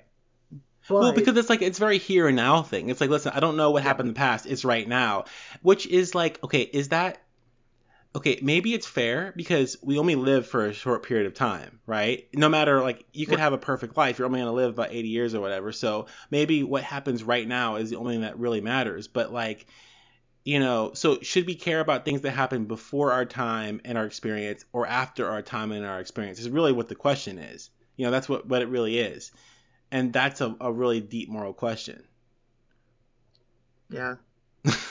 I I mean, there's not going to be a perfect answer, but Yeah. personally, I think that if you've already perpetuated the cycle still. You've already continued it.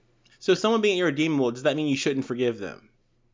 I think you can forgive them, but I think that that doesn't redeem them. Just because you've forgiven them doesn't really redeem them. Like, they've still done irredeemable things to other people.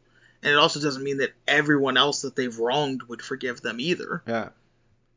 Just because you might go, well, I forgive you for what you did to me, Right. doesn't mean that the other hundreds of people that you've done something horrible to would suddenly go, well, I forgive you as well. Right. Like, you've already done something that now that, even if it's just one of those people, is going to continue on and use that as their tragic backstory to do something else horrible to someone else. Right. What Like, I'm really interested in seeing from the show is them discussing the idea of where evil comes from, and is it reasonable to believe that it can be abolished? Because I think if you want to go like, oh, people can't be there, is there circumstances where you can't be redeemed, then I think you also have to believe that evil is a necessity, because it exists and it turns people into, like, someone has to I right. there's always going to be a villain. Like, there always Yeah. has to be a villain. Right, Like, which is also a really powerful statement that's pretty extreme when you think about it. It's like, so what does that mean you should do about it? It's like, It's like Yeah, I mean, there's not much you can do. Like, that's, yeah. at least in my opinion, like, there always has to be a villain. There's always going to be evil out there, and you know, that's just how life is. Now, granted, I'm throwing that into an anime, but. Right. Well, yeah, and obviously, the truth that this anime is representing is extrapolated from, our real life, um but no, I, Now, I think that um I'm interested to see them challenge their own ideas, and like have them come to grips with, even though someone can be forgiven and even redeemed, that it may not stop you from having to inflict what might be considered an irredeemable judgment or punishment upon them. You know what I'm trying to say? It's like, ultimately, in order to stop that, you have to kind of do the thing that they did to you to them. you know? yeah. And you have to justify it. So I think that I'm interested to see. They kind of did touch upon it a little bit. Boji was willing to kill Moranjo. Actually, it didn't happen that way, but he was willing to do it, and he struggled with it a lot, and it really pained him a lot. But seeing that he was willing to do that didn't make me hate Boji. It didn't make me, feel like, oh, he's gray now. He's been tainted. He's not innocent, because he was given a problem that is impossible to solve, and I respect that he did what he had to do. And this show has been compared to like Game of Thrones, which everything, those comparisons are so overwrought in my opinion, but it has this air about it where the world and people are so complicated and things are so messy that you're allowed to feel a lot of pain and sorrow about what's transpired without ever having to take a side necessarily, because the actions that people are inflicting on each other are based upon all these threads of what's happened and transpired previously that are so complicated that you're not really expected to be able to untangle it, and you have to kind of just understand the situation for what it is. So yeah, it's a really really great show. I think I kind of hit on most of the points. Kage is another character who's been kind of like this supportive character who's seen Boji as a strong individual for what he is, because of what he's persevered as opposed to what he's able to do. And he himself is someone who has been redeemed. He comes from he's a shadow Kage who comes from this race of shadows that are all assassins, and they're assassins because this is also controversial. I don't think people understand how controversial this is. They're assassins because biologically they're really, one could say they're really well suited for it. They they can hide in shadows. They can slip around, steal things. They're like rogues. They can morph their bodies into weapons and things like that. And they've been kind of taught. I don't know. I can't really say that, but their history is very tightly interwoven with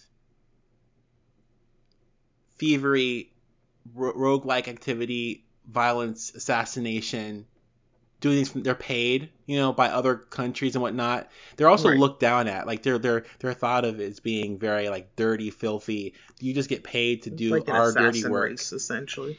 Right, a race of assassins. And that's also very controversial because of a lot of reasons.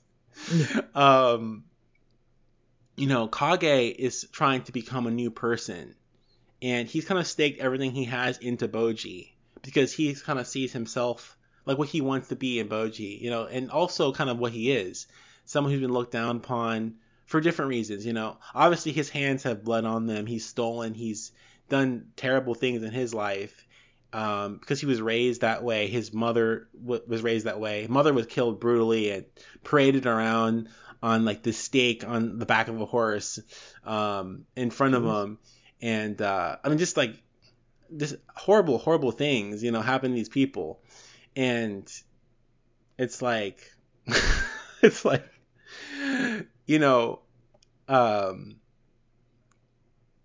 yeah. So I hope they go more into that.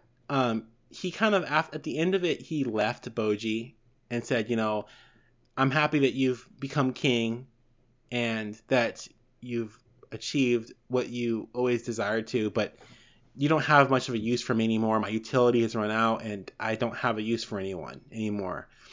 I'm not an assassin who I used to be. I can't help you achieve your goals anymore, so I just need to find out who I am. And he left.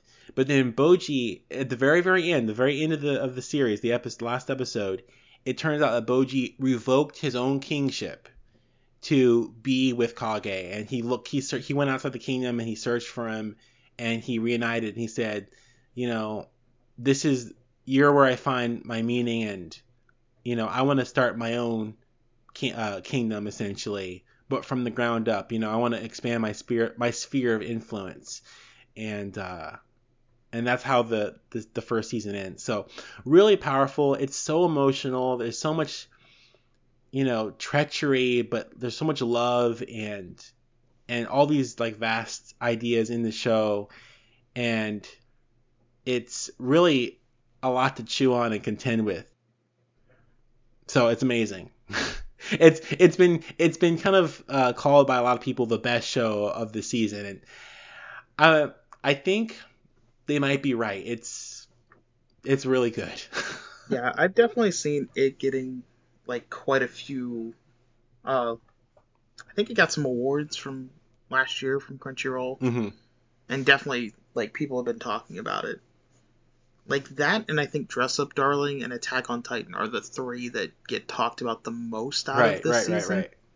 Like those are kind of like the three major talking points of the season. Oh yeah, big time. So yeah, I definitely. By the way, if it wasn't clear by the the diatribe that I kind of went on, that I like the show, and I definitely recommend that you guys check it out. All right, what's the next one you have on your list? Or So do you have one on your list that you want to talk about? I do have one more before we get to the ones we both watched. And that is In the Land of Leedale, which, in case anyone didn't know, is an isekai. All right, I'm gonna I have a put you in soft this. spot You know that, for right? isekais. Yeah. So if we're just talking about the anime, it is not very deep. Okay, well then I don't have any questions then. Like, yeah, because I've started reading some of the manga, and that definitely goes a lot deeper. But there's not much of it out in the U.S. right now. So I want to read the light novels, but I haven't yet, because I figure those are going to go the deepest. Because while watching, I could see signs of certain things, but in the 12 episodes, they just kind of skim through a lot because it's just a 12 episode series. Are they gonna do a second season?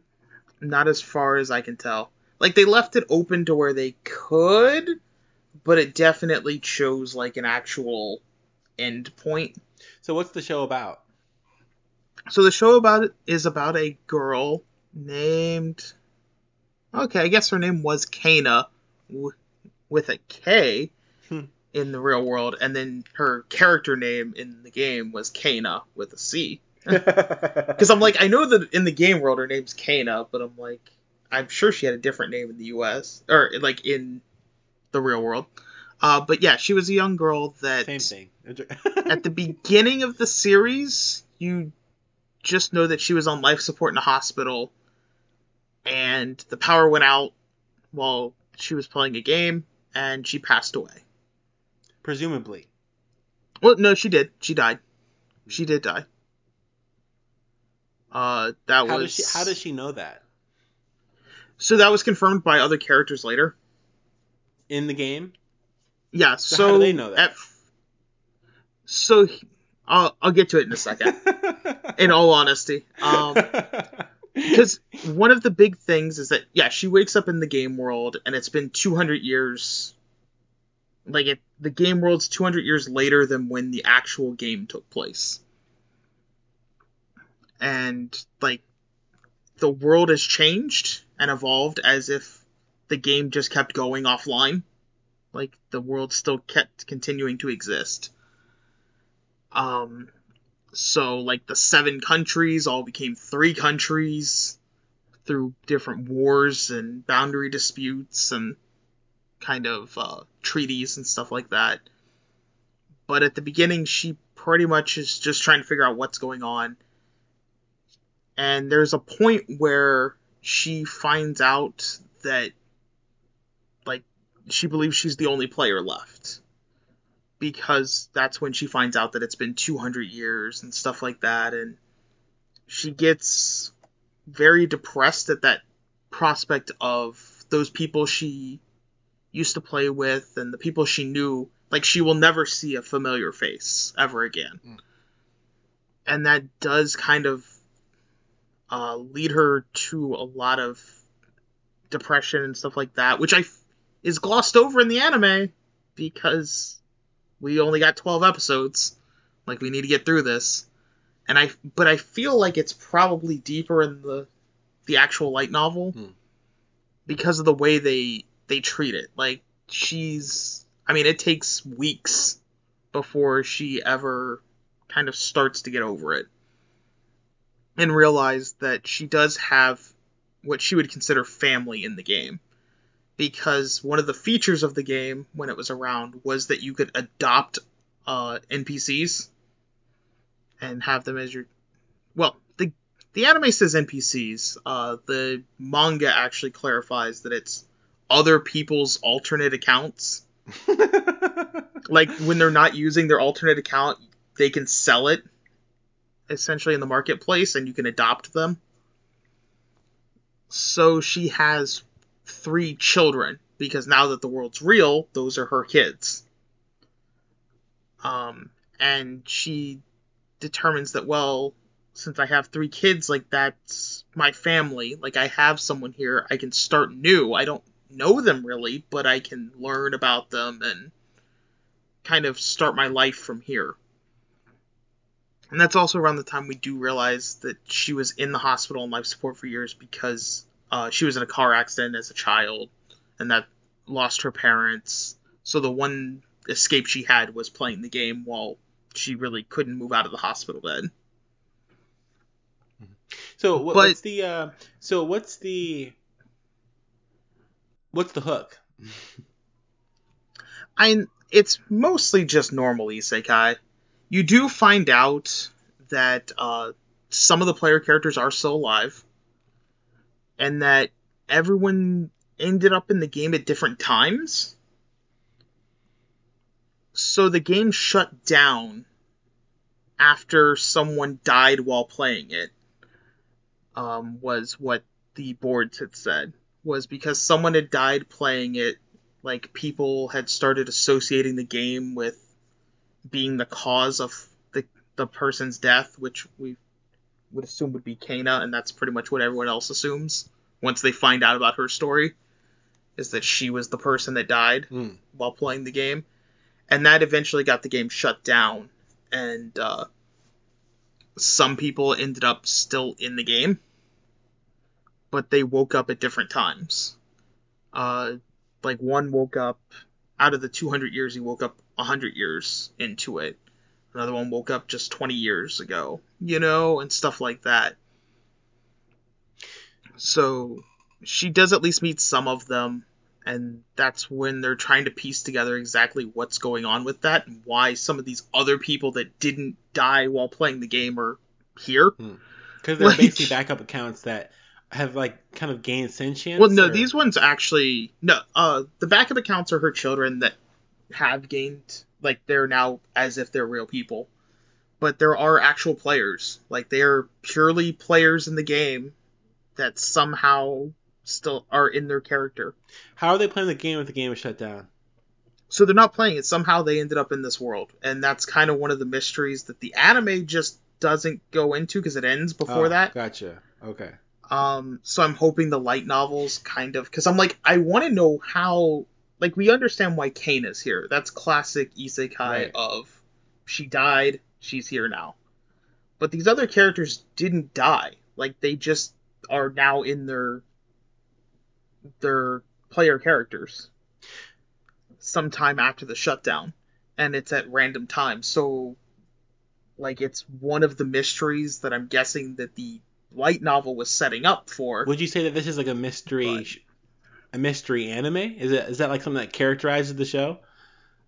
I lightly, not not super major, but there is, like, you get bits and pieces of kind of what happened as it goes along. Like, it definitely tries to not tell you the whole story right at the beginning and kind of have you piece together certain Is it things. episodic? Like, is every episode a different like little kind of story or? Yeah, it's almost purely like some you might have like one or two-parters, and there's an overarching plot of her trying to figure out like what's going on now. Um, What's going she on? Like with what? What was do you mean? like how she ended up in this world, how other, like she was originally looking for other player characters to see if anyone else was still So around like, what in does this she do in world, the meantime when she's not trying to find her questing. purpose in the world? Well, it depends. Like at the beginning, she's looking for her children because she found out about their existence and was like, "Oh yeah, I remember them." So the Like whole the Alta children thing, I Council. don't understand that. So like, she literally has kids in the real world, and No, in this world, like the Isekai world, so she like, because the Isekai world was the video so game when she world. made, Like so it, in her video it game just world, became real. she had like kids in the Yeah, she world. had 3 adopted accounts. Oh, adopted accounts, which Yeah, are basically okay. Got you, kids. yeah, it is your kid. Like they're adopted, but they are your child. Got you. And Um, all the accounts, I'm guessing, are the avatars for the adopted accounts? Do they look like kids, like children? no, they are. Just other accounts, other They people. at the time were younger, and now they have aged 200 years. But they're all, well, two of them are elves, so their lifespan's about 700 years anyway. Wait. So So they wait, look about their 20s. lifespan. So there are lifespans in this game. It's not a game anymore. It's life. Like it is a fantasy world now. So you can lose the game and die. You just die. Like it's just life. Like Oh, this gotcha, is this is the real world now. Like gotcha. for So them. it's not really a game. It's just the game is just a reference, a framing The for. game, it's as if the game kept evolving after it was shut down. Like if for some reason the game became sentient and continued on Okay. So like one of the and big things became that pushes you to watch like each life. episode is that you want to find out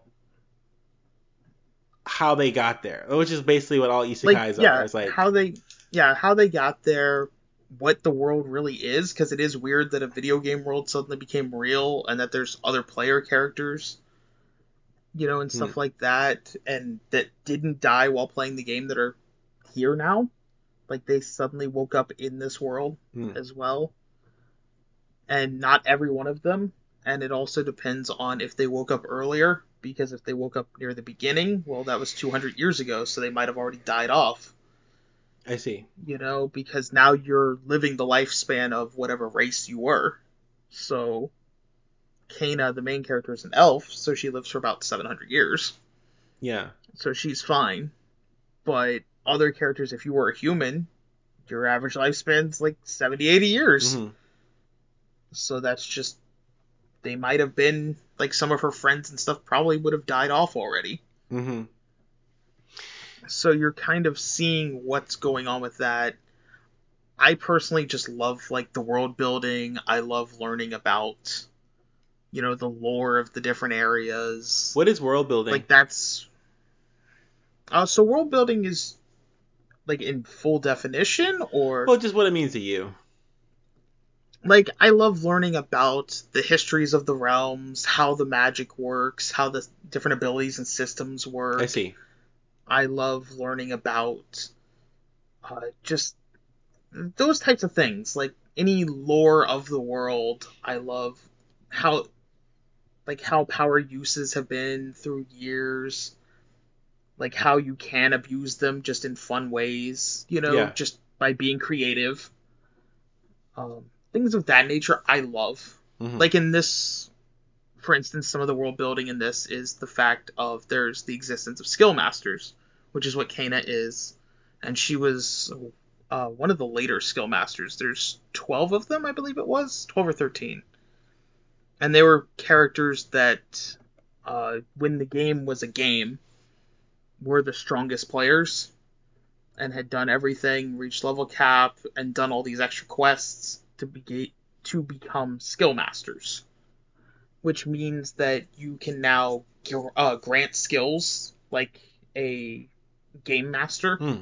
and you're also given access to a lot of administrative abilities and things of that nature, which caused a lot of people to harass a lot of skill masters for skills Hmm. since they didn't want to learn them naturally and just wanted the easy way out of getting buffed. Hey, naturally, it's So like in a video game. What's that? yeah, well, completing quests or Yeah, like random the long drops way, versus, basically. hey, can I just ask you to give me this skill? Right.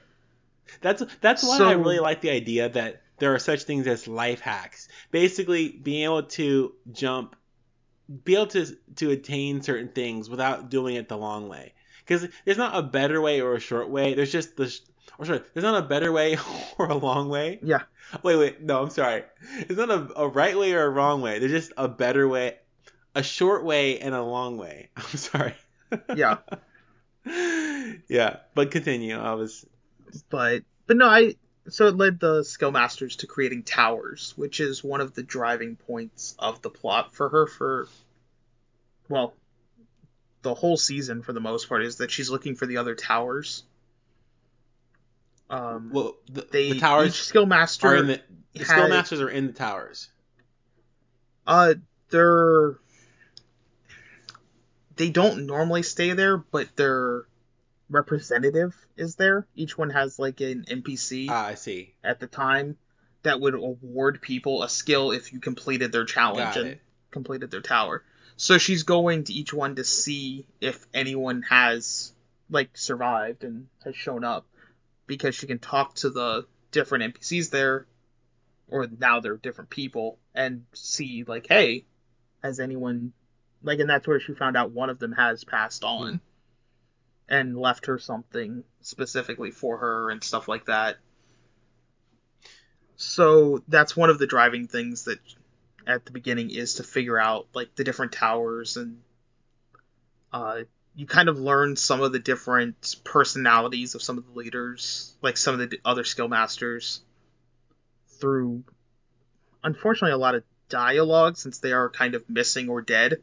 Who's the antagonist? But there is none. There is no antagonist. What? Like the world just kind of is existing. Like there Well, is nothing. I mean, the antagonist is There's no literally just demon whatever king. whoever is causing who has. There is there is no one causing any major There's no disruptions to conflict. anything.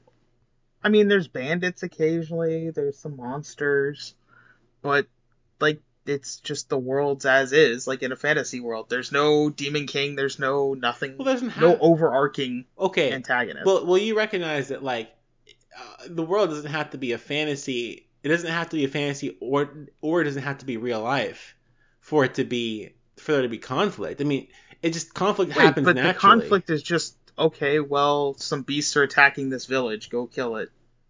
Oh. Or there's bandits that are blocking the path on the road, So so essentially, you everyone take that them she out. runs into Like, is a friendly person who doesn't have any ideological or any sort of issues, and there's like no real. not really. Like, I mean, she takes down one dude who was a player character. But why? Because he was killing people because was like, fuck this, like I'm powerful and stuff like that. And he was a dick in the game, like a player killer. So he was just still being a dick as a bandit leader. Well, he's a player killer, but aren't you supposed to kill players in a fantasy game? Not all the time. Depends on the game. Like Final Fantasy 14, you don't just go around killing people like other players. Like it's typically frowned upon. God, so this is like some wow. I mean, oh my god. I'm okay.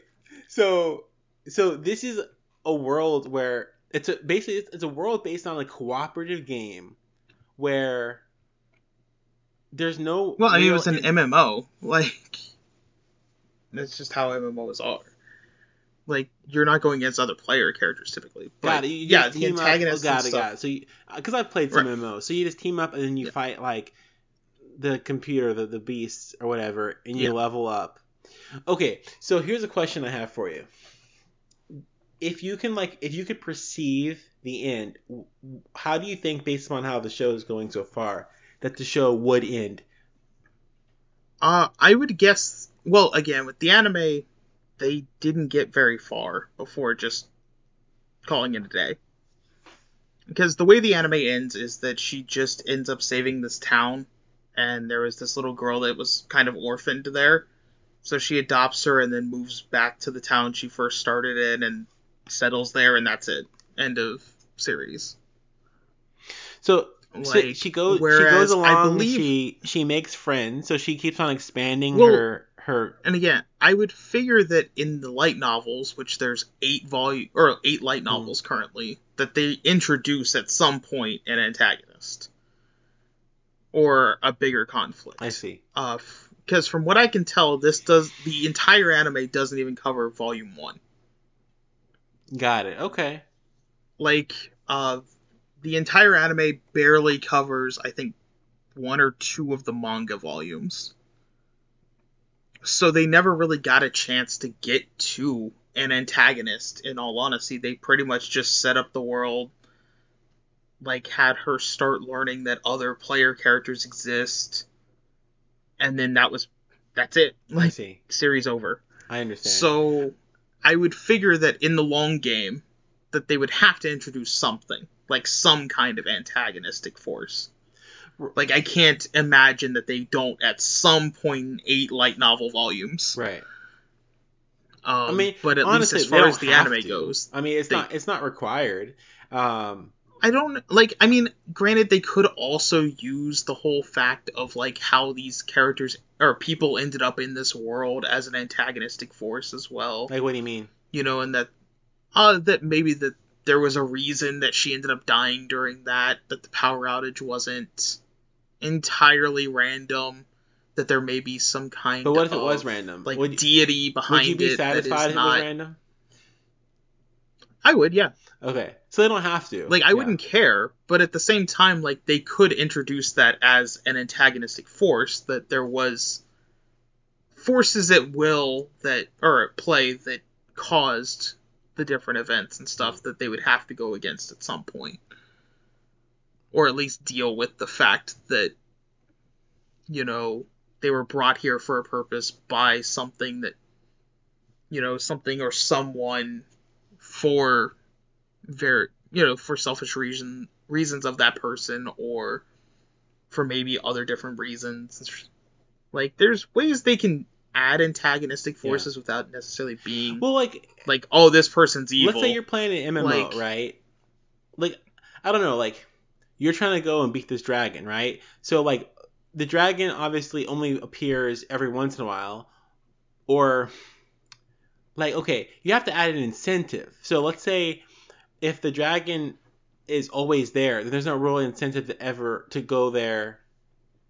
I mean, in a video game, there's incentive of loot drops, prizes, rewards, and stuff like that. Right, but oftentimes what happens, especially in like free to play games, is that there really is no incentive except to just grind indefinitely, just to like literally waste your time, you know? Just because like eventually they adjust the power to where they'll like once you hit the top, they'll just expand the top, so that way you're always out chasing after something that you'll never get. Right? There's no conclusion to it. There's no platinum end. I'm gonna use that term forever. By the I don't know. way. I mean, like most MMOs have like an ending point. Like, whether they keep going for a time, but at some point, like the MMO is over. Like that's it. And most of them have a storyline and a plot that you go along. Well, they're usually terrible. But Final Fantasy 14 would like to talk to you, but I guess I haven't played that one. But You've referenced that twice so far in this review, so I'm guessing I need to look into it. And it's so massively good. popular, so I probably should. There is a free trial up to level 60, or until you beat the base game, whichever comes first. Or actually, no, base game and first expansion.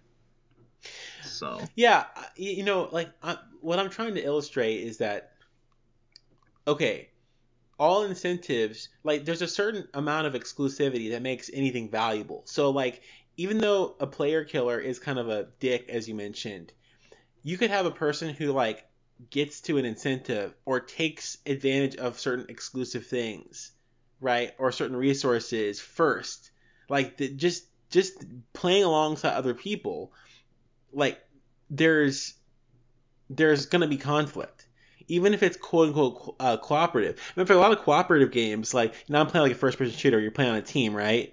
And it's like you're always bottom frag, and like you're getting carried all the time. Like there's a certain degree of conflict between you and your friend, or you and the person on your team, because even though you're winning quote unquote as a team, there's a team effort, but there's also an individual effort, and your own individual efforts are being kind of like snuffed out or put into the background for the greater collective. And why am I talking about collectivism in Land Elite L? yeah, well, yeah, because even then, like she doesn't have groups that she goes around with. Like she doesn't have a party or anything. It's just her. That's lonely. Like she just wanders around. Okay, she has a friends list now that if she's in danger, which she never will be, or at least not that I can think of, like she can call on them. Yeah. But that's it. Like she's, other than that, just on her own. Like she doesn't bother with anything.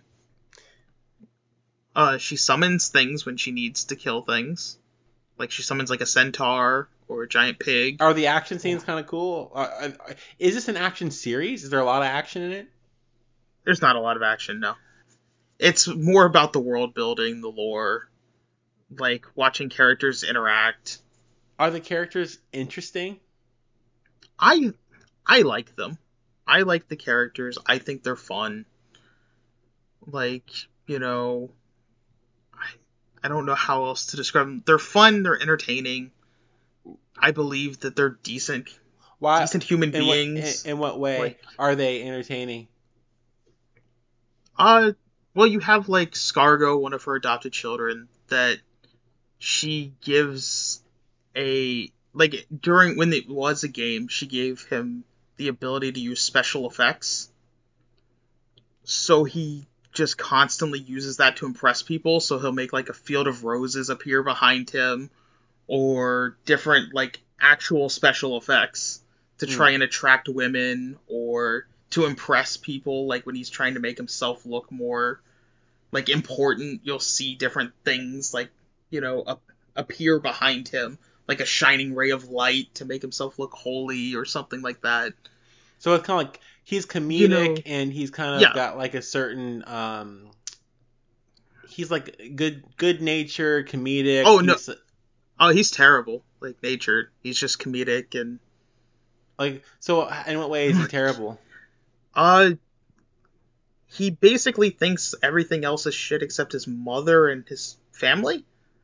Like his siblings and his mother. So he treats Like people beyond bad. that, but he is the high priest of that country. So he's a Because priest he just puts who on a has a show. very Like, strong preference for his family and thinks that everyone else is less than him. correct. So and he's not an antagonist. No, he's not an antagonist at all. Like, wow. like I don't even know what to say. he's just for lack of a better words, like more comedic foil than anything. So all these things, while I guess they're true, they're only true to the point where it's funny and no more than that.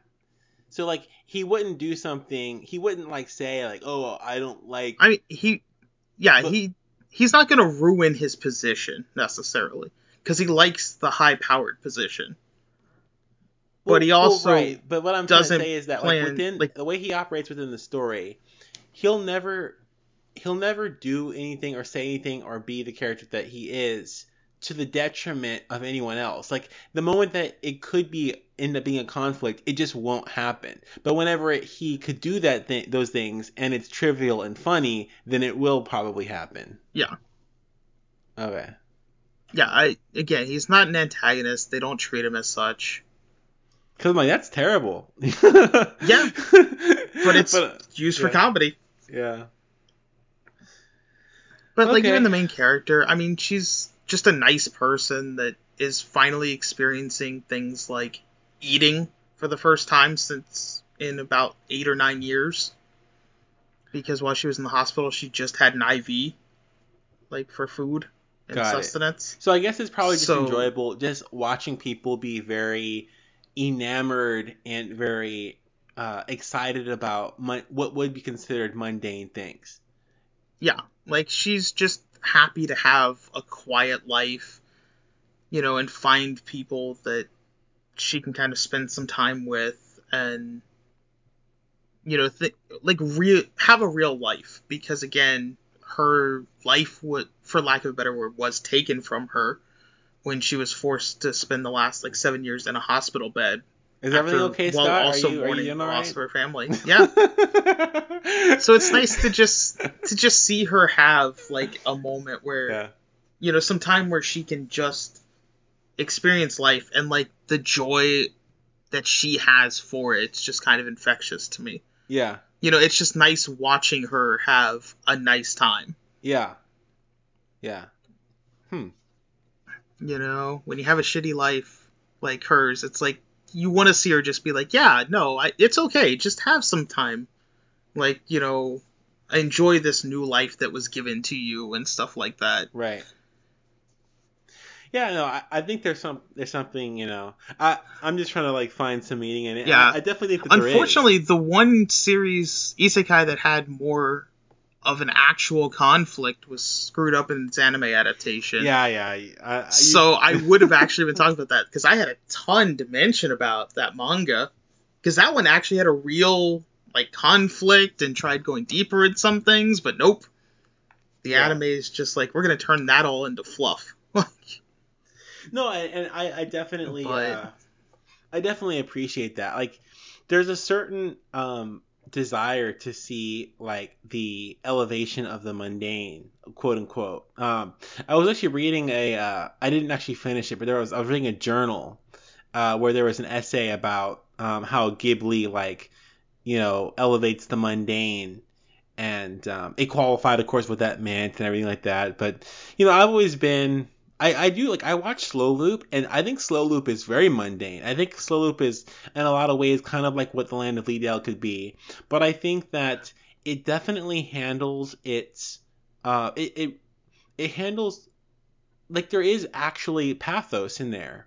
I don't think that you have to remove all pathos to be like comfortable and wholesome and fun and lighthearted.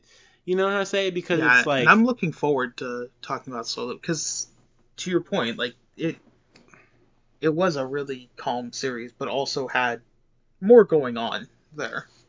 right, right. No, I'm a big fan, and like some episodes, honestly, like I kind of just put on in the background. Like I don't really, to be Yeah, honest, pay a lot of attention to it because I don't really feel like there's anything that I need to be that paying that much attention to. But at other times, I'll turn my head and go, oh, okay, what's going on here, and I'll pay more attention to it, even if it's not like deep or whatever. I do feel like the people are real. I feel like the people are deep and whatnot. So, do you want to go into the what we are watching?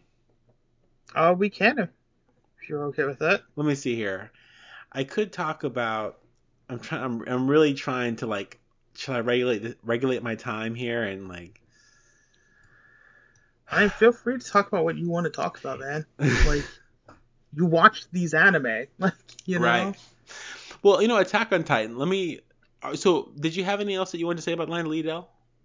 No, I mean, if you like isekai and are just looking for something lighthearted, it's really fun. Like, it was the one anime out of here other than Demon Slayer that I actually watched weekly, just because it was kind of fun to watch.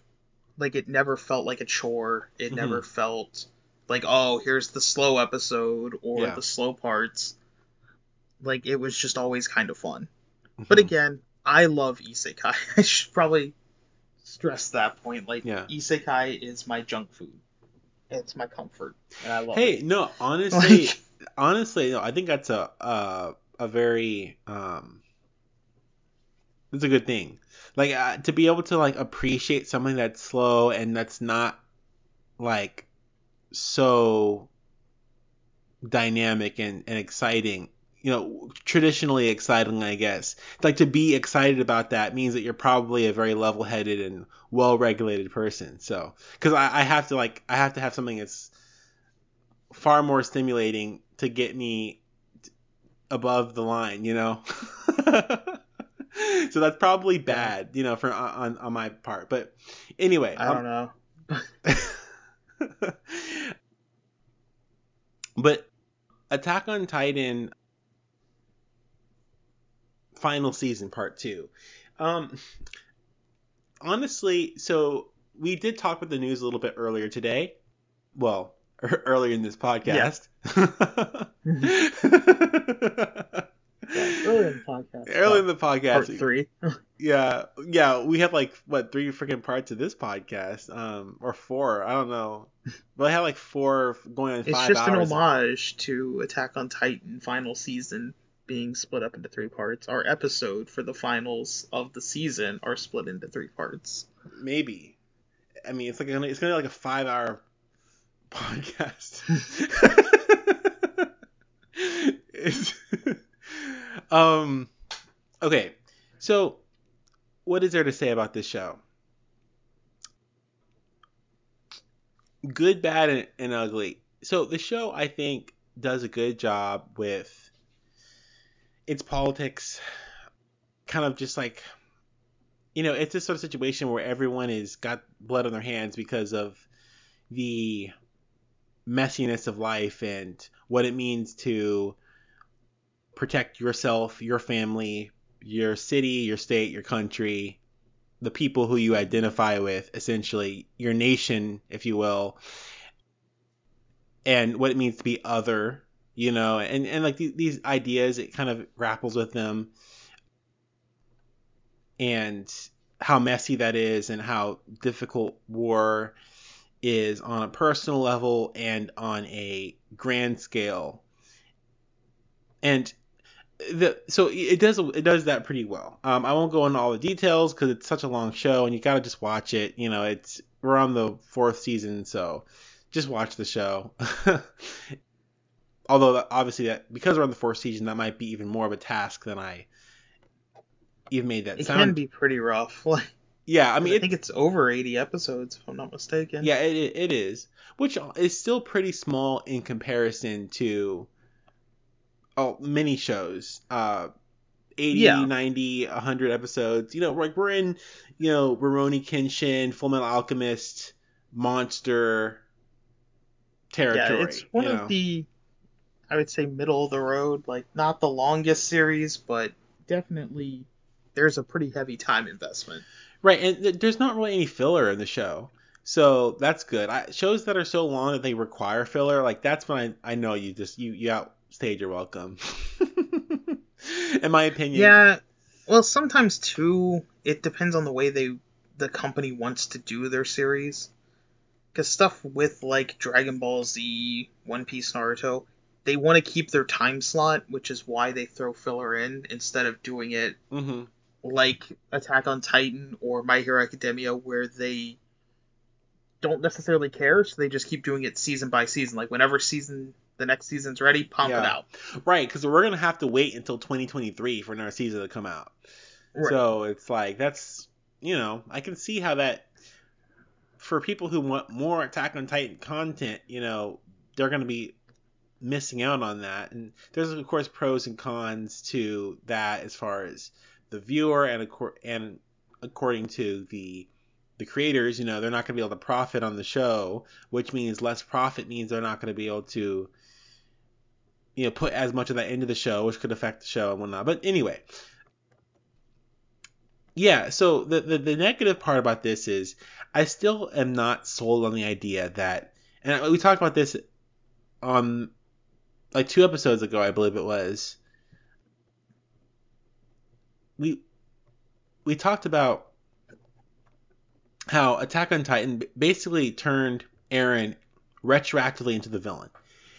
There's some Mm-hmm. timey-wimey stuff that happened, and essentially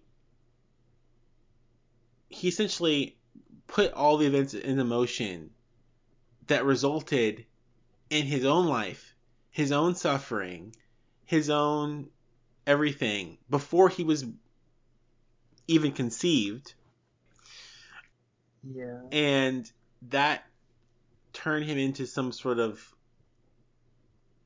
dict- dictator, monster, irredeemable person who's going to destroy the entire world except for his own nation, his own people, his own family, if you will.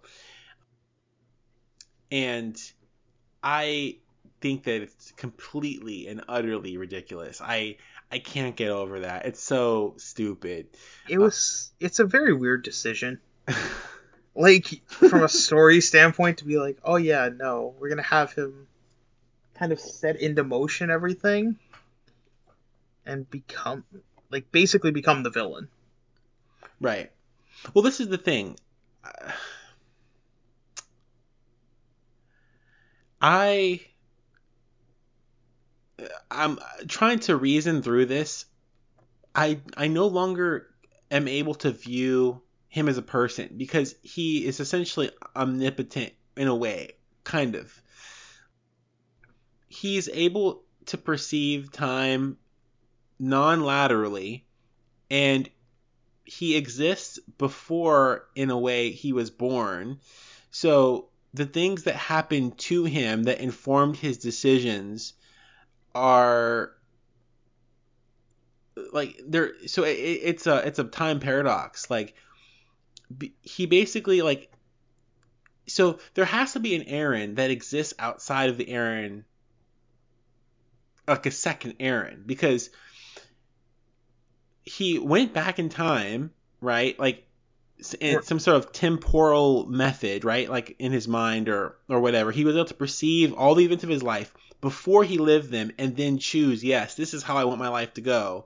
And so he's fully complicit in everything that's happened in his entire life, and no one is complicit, which means that there's no stakes for him. There's no he for all intents and purposes isn't even a real person. He doesn't have any of the uncertainties that make us all human and vulnerable and inform our decisions. So I can't really say that he's good or bad or anything. He's not even a real person. He's just like the writer of the story. He's some sort of fourth wall Yeah. character, and therefore people are having all these discussions about whether Aaron's are good or bad. I just can't help but laugh and be like, well, he isn't good or bad. I mean, is the writer good or bad? Like, are you good or bad? Like, looking, talking meta about the show. He has as much to do with the story as you do. Yeah, it's really weird because to your point, like he now exists before he was born. He set into motion his whole thing, like his life. Which also, why did he choose to do the things he did? Right? Yeah. Exactly. Like, It okay, makes so no you're sense. like, It's a I'm paradox. gonna, like, I want my mother to die. Okay, but why? Like, I know that without it, technically, you never would have gone down the path to gain these powers. To then do But it. then what's also the point of going back in time then? Because you have to be on this certain path in Sure. order to even have the powers to The go back in question really time to that he try would and do have any is of this. exactly, and the question that I think that he would have that isn't being asked, because the question isn't about like of the show isn't about. It's more about kind of like, is it morally right to do X, Y, or Z? Is essentially like basically what the show is actually about. But what the question he actually should be asking is, should I exist? And if I do exist, and this is the only route and method in which I'm able to exist, should I exist? Because it's like, okay, I can exist and become Hitler, right? Or I can just not exist at all.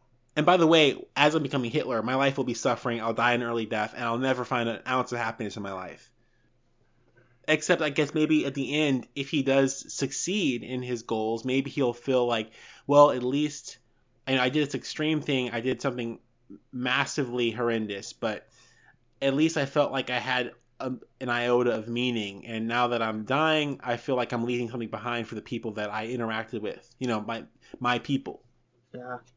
So if that's the kind of happiness that he wants, and he thinks that it's worth existing, then that's a question that the show should be asking, not using him as like some kind of vehicle to like talk about nationalism or whatever. Because it's like he doesn't. He's not.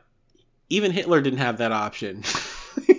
Well, yeah, like like He didn't would choose hit to we be don't know born. if Hitler would have gone back and been like, "Oh yeah, if I could literally go back in time and affect everything, would I Yeah, still put myself down this path?" and then commit suicide or whatever happened. Yeah, Yeah, like would I like choose to do that? Yeah, it's like I don't know, maybe he would, maybe he wouldn't. Like, yeah, but at the same time, like you're clearly telling us that Aaron chose this. Like that he yeah, chose this exactly. exact. He had a chance to change this path, but said no. This is the one. Like out of all the different paths, this is the one I want right Yeah, here.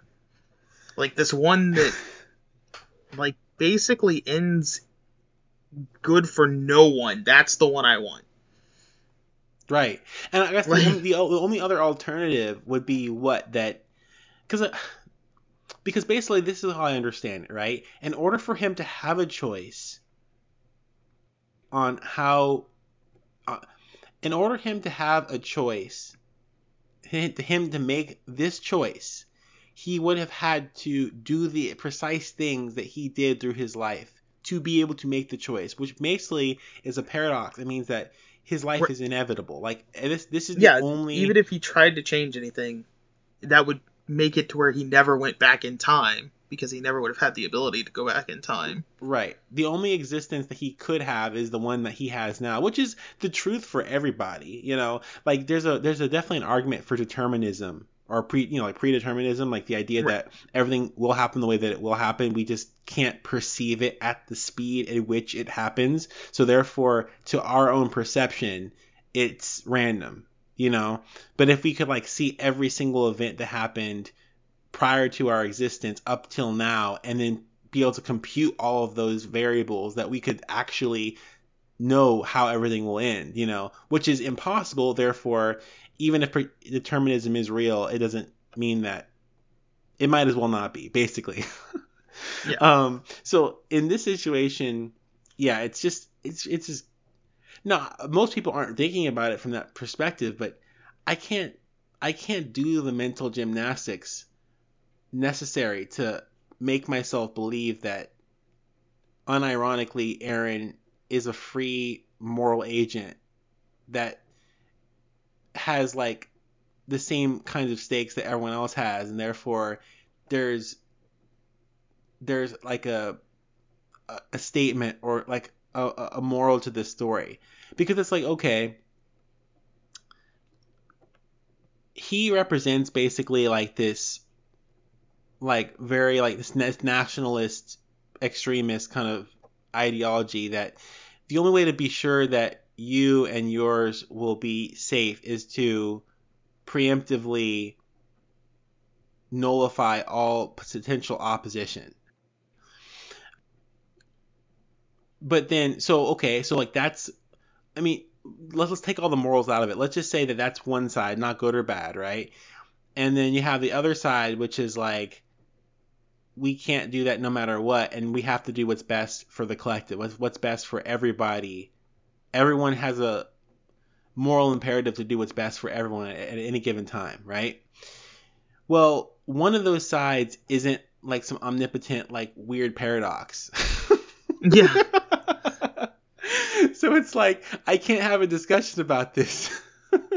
See, that's the whole thing. Like, because even then, like, they're kind of taking this whole, or part of that concept from Code Geass.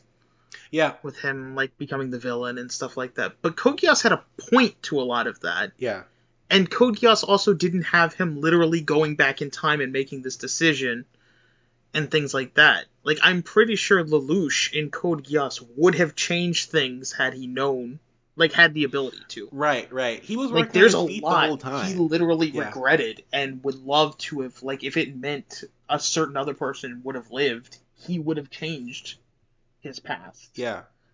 You know, but at the same time, like, they took something from Code Geass, but it's like, no, it's literally like you gave the character a chance that the other one never had, which is what made it work. Yeah. Like, Yeah, yeah. it made it work because he never had a chance to change anything. You have it, like, your character you gave a chance to, and we're like, nope, he figured this is the right path, period. And even then, well, right. It's did he, because he's not a person. It's like, well, okay, so he had a choice, but he also didn't. Like, yeah, like, because then he would have become more of a paradox. right, like, exactly. Like, so the fact that he has a choice in his existence, like, you could just argue that, okay, well, everyone has a choice in their existence. Like, and that, you know, everyone's a paradox, and that, you know, it doesn't make any bit of difference. But it's like, okay, but it's just that at the time that they mentioned it to us, we had gone through the entire series thinking that everything was happening at face value.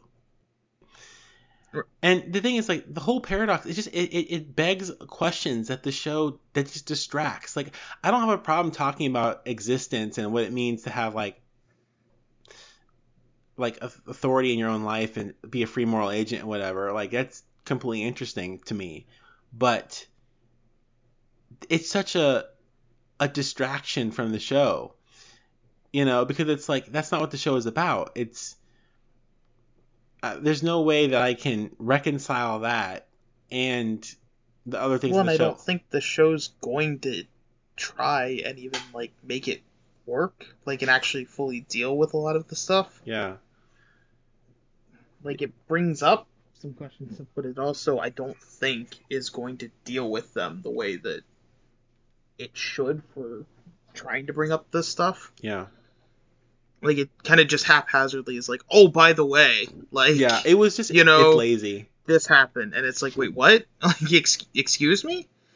They could have chosen to make him an antagonist. And that's the reason why I like, for instance, Ranking of Kings, because you don't need, because I talked about this a little bit in the last time we talked about the show. Essentially, it just feels like really childish and really dumb. Like, essentially, but at the same time, I get it, because we kind of actually talked about this earlier in this podcast, like the whole irredeemable thing. Like, essentially, like, where does evil come from? Basically, whoever does it first is evil, right? Yeah. Um, Well, and typically evil is quote unquote the easy way out. Like, it's the solution that would be the easiest one, where it's like, oh, well, I can reach this. Whereas the other path is a lot more suffering, typically, you know, for multiple people. mhm. But they're stronger by getting through that suffering, and that's what makes them able to be, you know, justified, or, you know, like the hero is they Yeah, went through the path of more right. resistance. But the fact that the whereas they show took the chose to cowardly or frame weak way. Aaron as what would it be? As an antagonist, as the greater antagonist, I'll put it that way, right?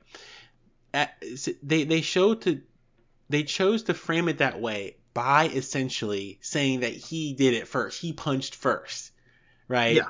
And that's so like that's where the show lost me, because it's like, okay, all this time, and ultimately what you're basically just saying is that it's just about who punches first. Like, what are they going to do at the end of the show? Actually, the what is it? The founding titan punched first. You know, like what is the Yeah. founding titan? Oh, well, even the founding titan was a victim, right?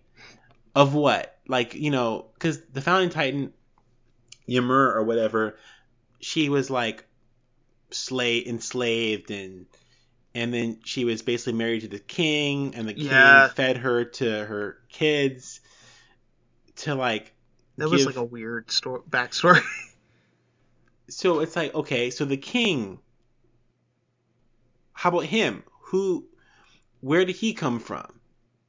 It just, I feel like the show just not ever gonna really answer my question. You know, it's not. No, I I think the show worked better when it wasn't trying to do other things. When it was trying to just be like a story about nationalism and kind of like with some intrigue and stuff with the Titans versus like, oh well, now let's start throwing in random crap. Well, this is the thing. I feel as though this everything up until the timey-wimey stuff was a natural progression. Right.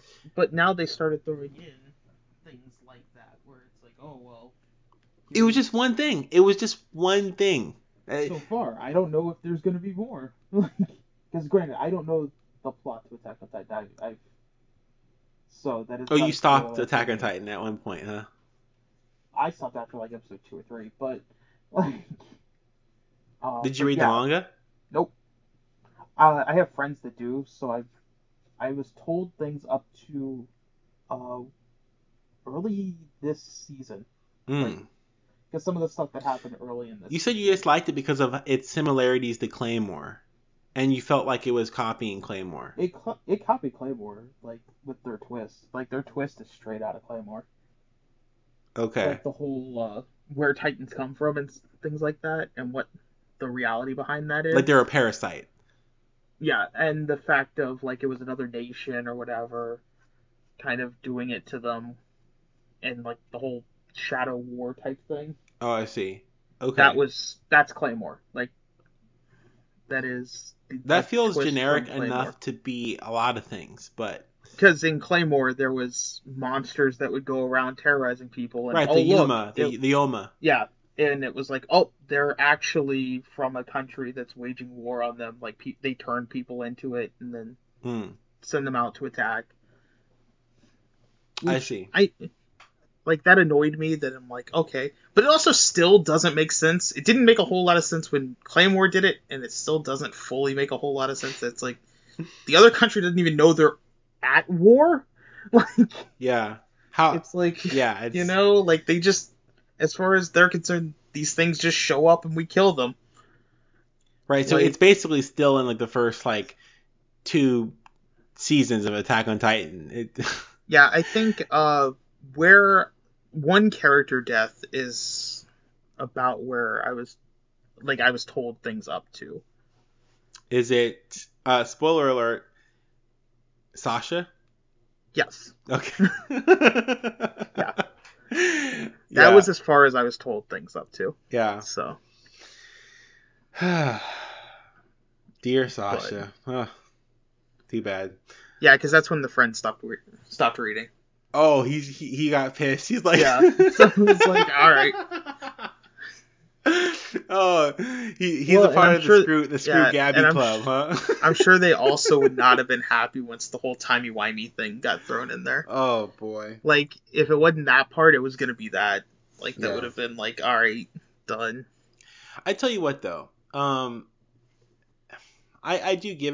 do hand it to anime that sometimes they can come back and patch up the show to where looking at everything, there's like more value in the show than there is negative parts. Like, I don't like the Tommy Wimey thing, and it's gonna be a detractor to the show, probably no matter what. But just like, Platinum End, I think that like maybe they can still like tie up their ideas with a bow and be like, hey, like this is basically the idea that we wanted to give you, even if they have to kind of telegraph it a little bit. They can salvage it, and it won't be pure. I mean, I'll still be satisfied with the ending, but it's really frustrating because it's like, they were really like taking this into a real, like, season 4 hit. Now you have like this it's a straight up war story about about these politics and whatnot. Okay, this is really good, and then they want to go back with the timey wimey, like to the more fantasy stuff, and it's like, this is not the way. No. It just seems like it got confused near the end. Yeah. Like, that he just didn't know quite what he was wanting to write. Yeah, it's like, what do you want to say? Yeah, it's so. Yeah, it's a sad thing. It's a sad thing, but it is what it is. And when the show does end, by the way, they're doing. We mentioned this, earlier in the podcast. They're doing a whole other season, so 2023 we'll be hitting the grind again. Yeah, which apparently is the final season, because in Japan it is just called Conclusion. Conclusion. So, yeah. So let's get on to the wow section. What we are watching.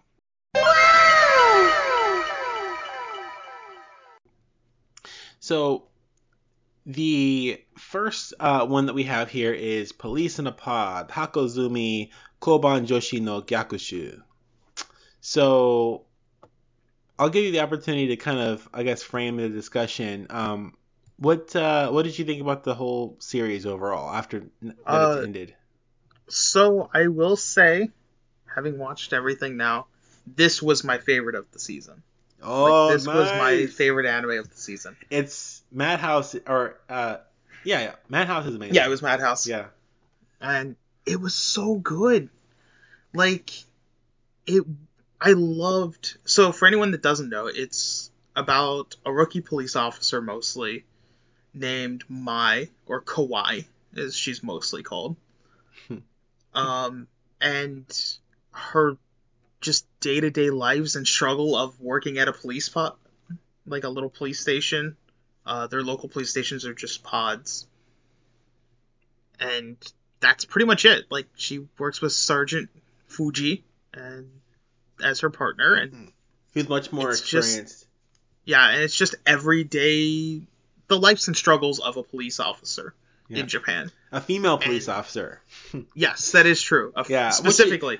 Which is important. The only reason why I mention that is because it comes up a lot, Yeah, and it is important to why even female mangaka wrote the series, and it's based off of her real life experiences. Yeah. In that, inside of that framework, yeah.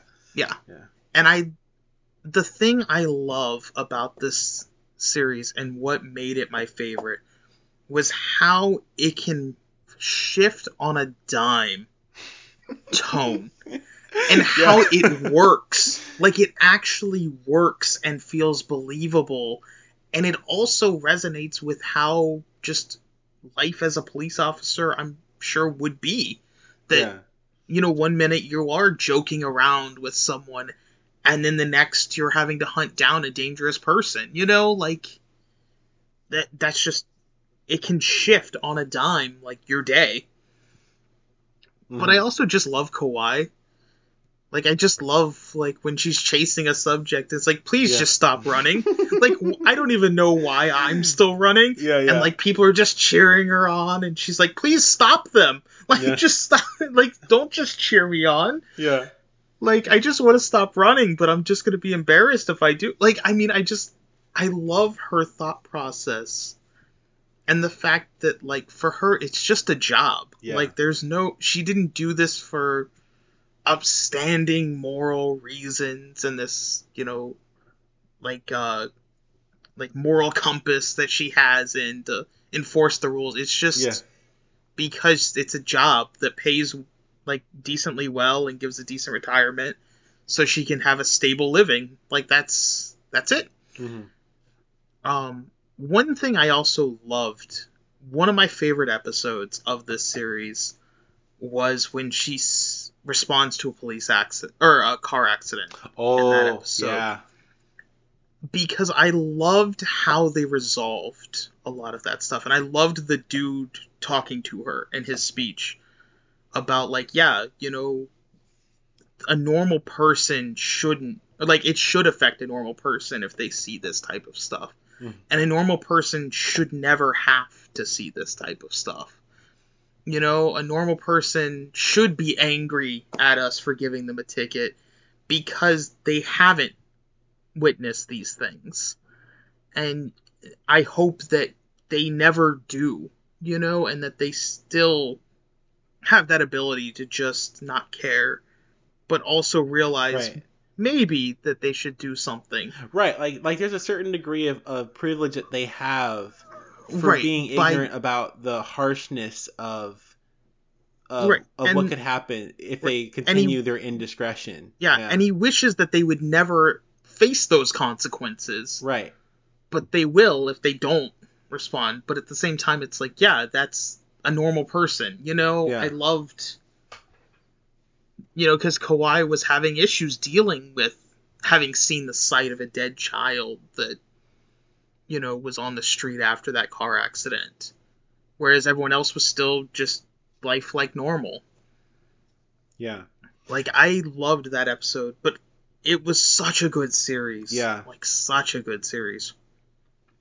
Yeah, no, it's you're right.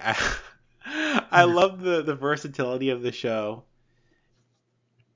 that they have the ability to talk about the show or about life in all of its whimsy and all of its more harsher elements in the same breath, and still keep the ring of truth to it without feeling as though they're trying to play this game that I really hate a lot of TV shows and movies do, this game of comic relief, as though real life and the harshness that comes along with it requires relief, like, you know, or more in the framework of entertainment, like, oh, you know, a lot of things, you know, a lot of shows, dramas and whatnot, they have a serious part, and then it's, oh, time to, like, put in this arbitrary and somewhat obligatory comic part that it may be done well, right? But it's still, there's a certain degree of, like, insincerity to it, because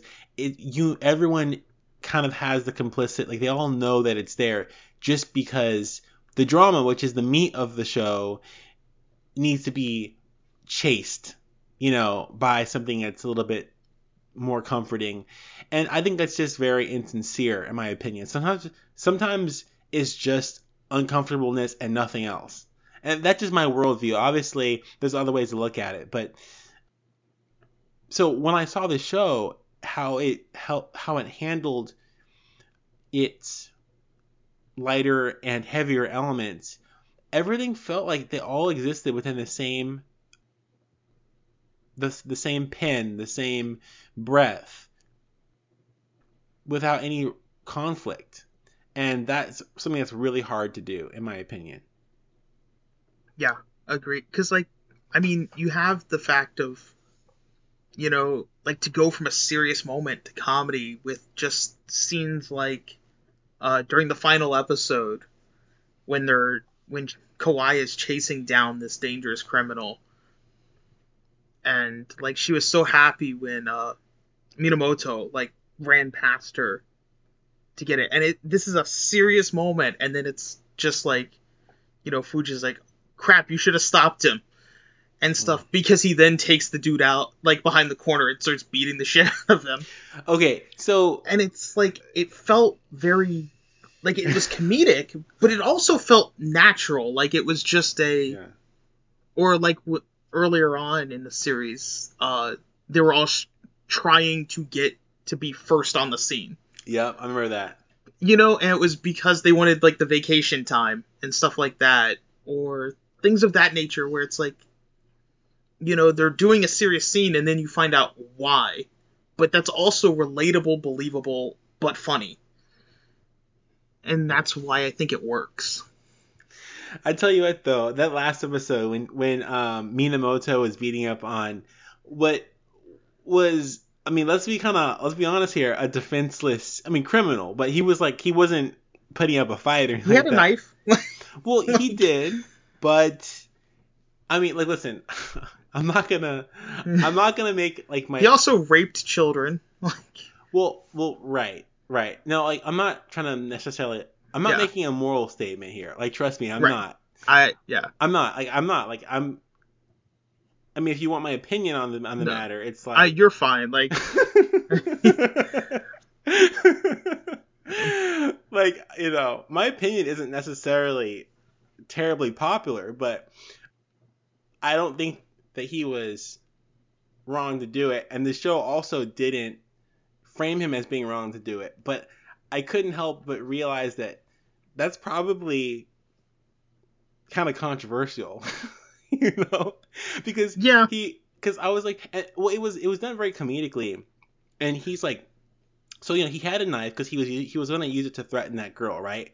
But Yep. he was not showing any intention on using it, and he grabbed the guy by his collar and he literally dragged him into the alleyway. Then proceeded to beat him up. He took him out in handcuffs, and he never like lashed out, or he was running the whole time. He never lashed out. He was never on the offense the whole time. You could argue that he could have, and that maybe he, by brandishing a weapon, although not with the intent of attacking the officers, that he was a threat that needed a certain amount of, they had to protect themselves, obviously. But that's why it's so messy, and that's why, especially in the West, it's like really, it's crazy, Yeah, and I think that's more of an issue in the West. Like, because granted, I don't think either of us are experts on the police force in the West, let alone Japan. Right. So, Well, there's like, all these especially so. presuppositions that basically come. Like, I'm trying to look at it holistically. I mean, obviously, you can't divorce like more specific, localized Well, history and yeah, whatnot from everything, but at the same time, if you go back far enough, you realize that we're all human beings, and that the same things that we desire and want are the same. So while Japan is different, like the pre like obviously what is considered acceptable or not is based upon specific cultural right. things, right? So it's not really a matter, it's not like necessarily a statement of condemnation or agreeal of the Yeah, cultural elements that say this is or is not a good thing. It's not what I'm talking about. I'm just saying that I found it very interesting that is definitely yeah. something that does Well, not align, and that a lot of Western viewers are going to be watching this, and I'm just wondering, like, I wonder how that will go. Like, for instance, we got into a conversation recently on a large scale about whether Will Smith was right to slap Chris Rock based on something he said. And here we have this situation. So it's interesting how all these things are happening at the same time. And I'm just really curious to see how people will react to it. That's all. yeah. I mean, and what I meant by the cultural difference, just to clarify, is that I don't think necessarily it's as controversial in Japan to have the cop, quote unquote, do that for comedic effect.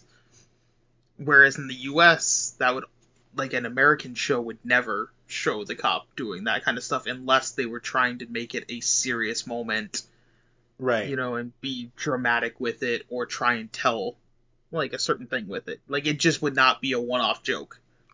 Well, I'm With the forced. I'm police, forced to like, believe that. actual police brutality. Like, well, right. This is the thing, though.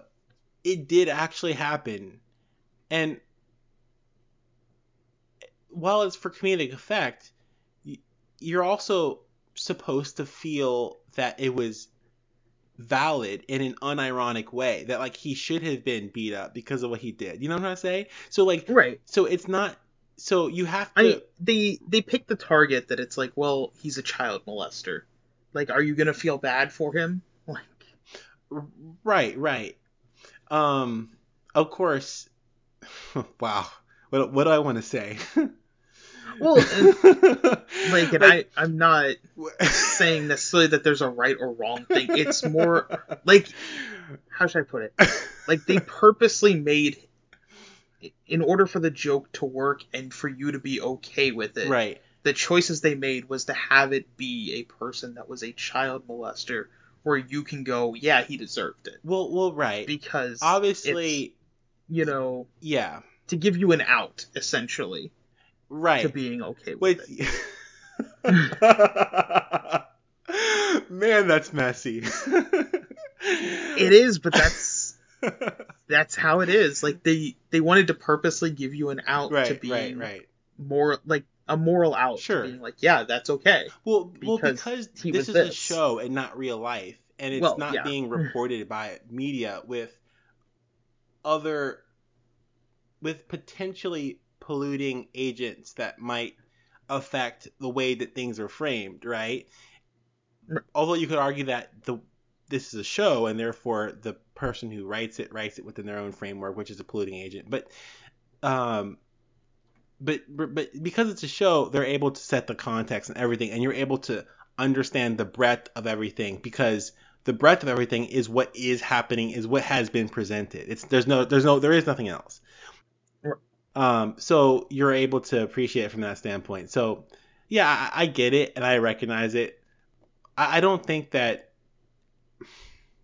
people in the West take anime seriously enough to be like, oh, like, this isn't representing blah, blah, blah. You know, I don't think that they actually take it seriously enough. So I don't think we're actually going to see much of a discussion around it, really. But when I was watching that, because I'm very, like, genuine and well, I try to be genuine and sincere. So when I watched it, I legitimately thought about how it would affect people. But I think a lot of people who may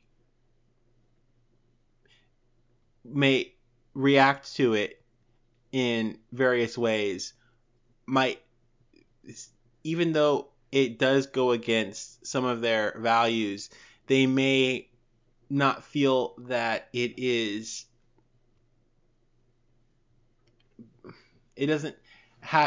not real enough to affect them in a way that is tangible and threatening, essentially, to well, that they would just take it as the comedic moment it's meant to be, and that the series isn't necessarily trying to say, like, this comedy is also okay, oftentimes gets backlash, even though people do know what the role of comedy is. So I'm not. Yeah.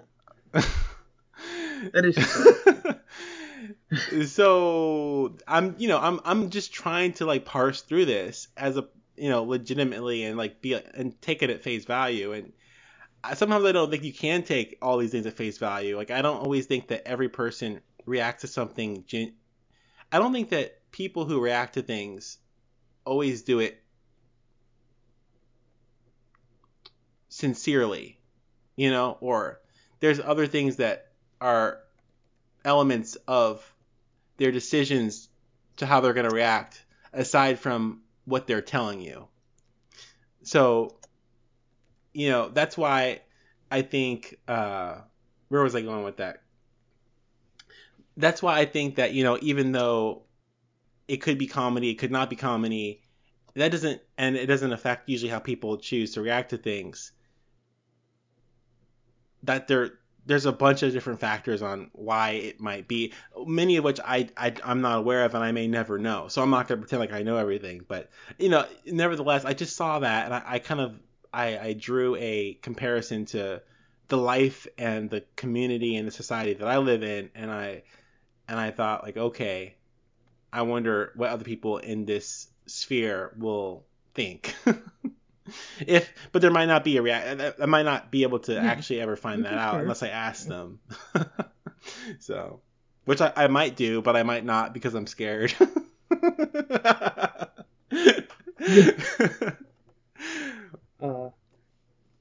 One thing too was this was actually I think the only 13 episode series of the season.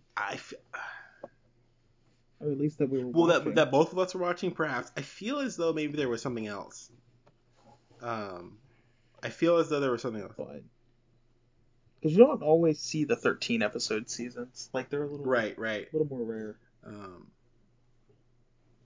And I wasn't expecting it until, because I think one thing that should be noted too is most of this series is very episode by episode, like it's very episodic, almost even more Western episodic, because each half of the episode a lot of times is completely different. Like they have like the titles for the episode is two things, and a lot of times they have nothing to do with each other. They're just two separate episodes in one yeah, I 23-minute think. block. Oh, actually, you know what? Shenmue the animation, which is still actually continuing. It's in the middle of its season. It started kind of late. Has 13 episodes. So I just wanted to mention that. Blade Runner Black Lotus, which started in January of 2022, which is a leftover from last season, had 13 episodes.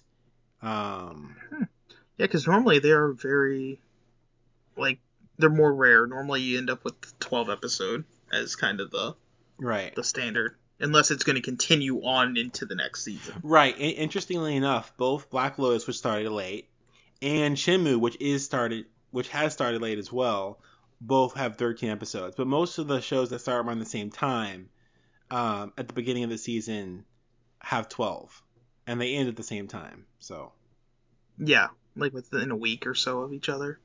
Whereas Police in a Pod started at the same time as everything else, but also had 13 episodes. So it's the one thing that doesn't align with that formula. Huh?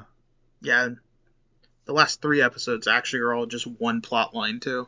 Yeah, which is nice. Which was a nice way to end the season. Well, it's great because since it splits all the episodes into like 2 episodes basically a piece, like 2 episodes per show or episode, it made it feel as though the episodes that were all one plot were like a movie. Because it got you used to really like these little, it made it feel like, oh, like this is a big chunky story here, like. Yeah, it was kind of cool. Like it got you more invested. Mm-hmm.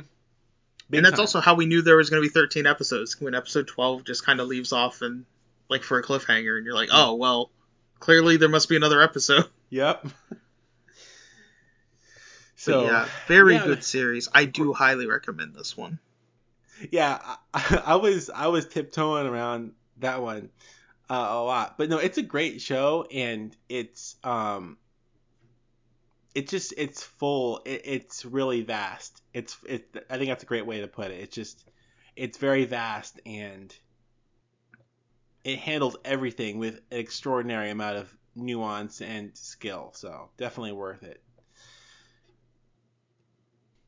Next up is Slow Loop. I'll let you start the discussion on this one too, because I really like the way that you kind of led into the last one. Okay. So Slow Loop is an interesting one. This one is a fishing manga, but it's also the story about a young girl who lost her father, and fishing was the one hobby they kind of shared together. It was his love, and he passed that along to her. Specifically fly fishing, but we'll get more into that, I'm sure, later as we talk more about the series. And it deals a lot with her, especially at the beginning, dealing with the loss of her father and her newfound stepfather and new stepsister, and kind of different things along that nature of trying to share her hobby and what connected her with her father with her new stepsister, and kind of how that connection leads to them becoming friends and making a connection. Mm-hmm. So it's kind of like a way for her to still connect with her father, but also connect now with her new family through this love. And I found that a really touching story. Mm-hmm.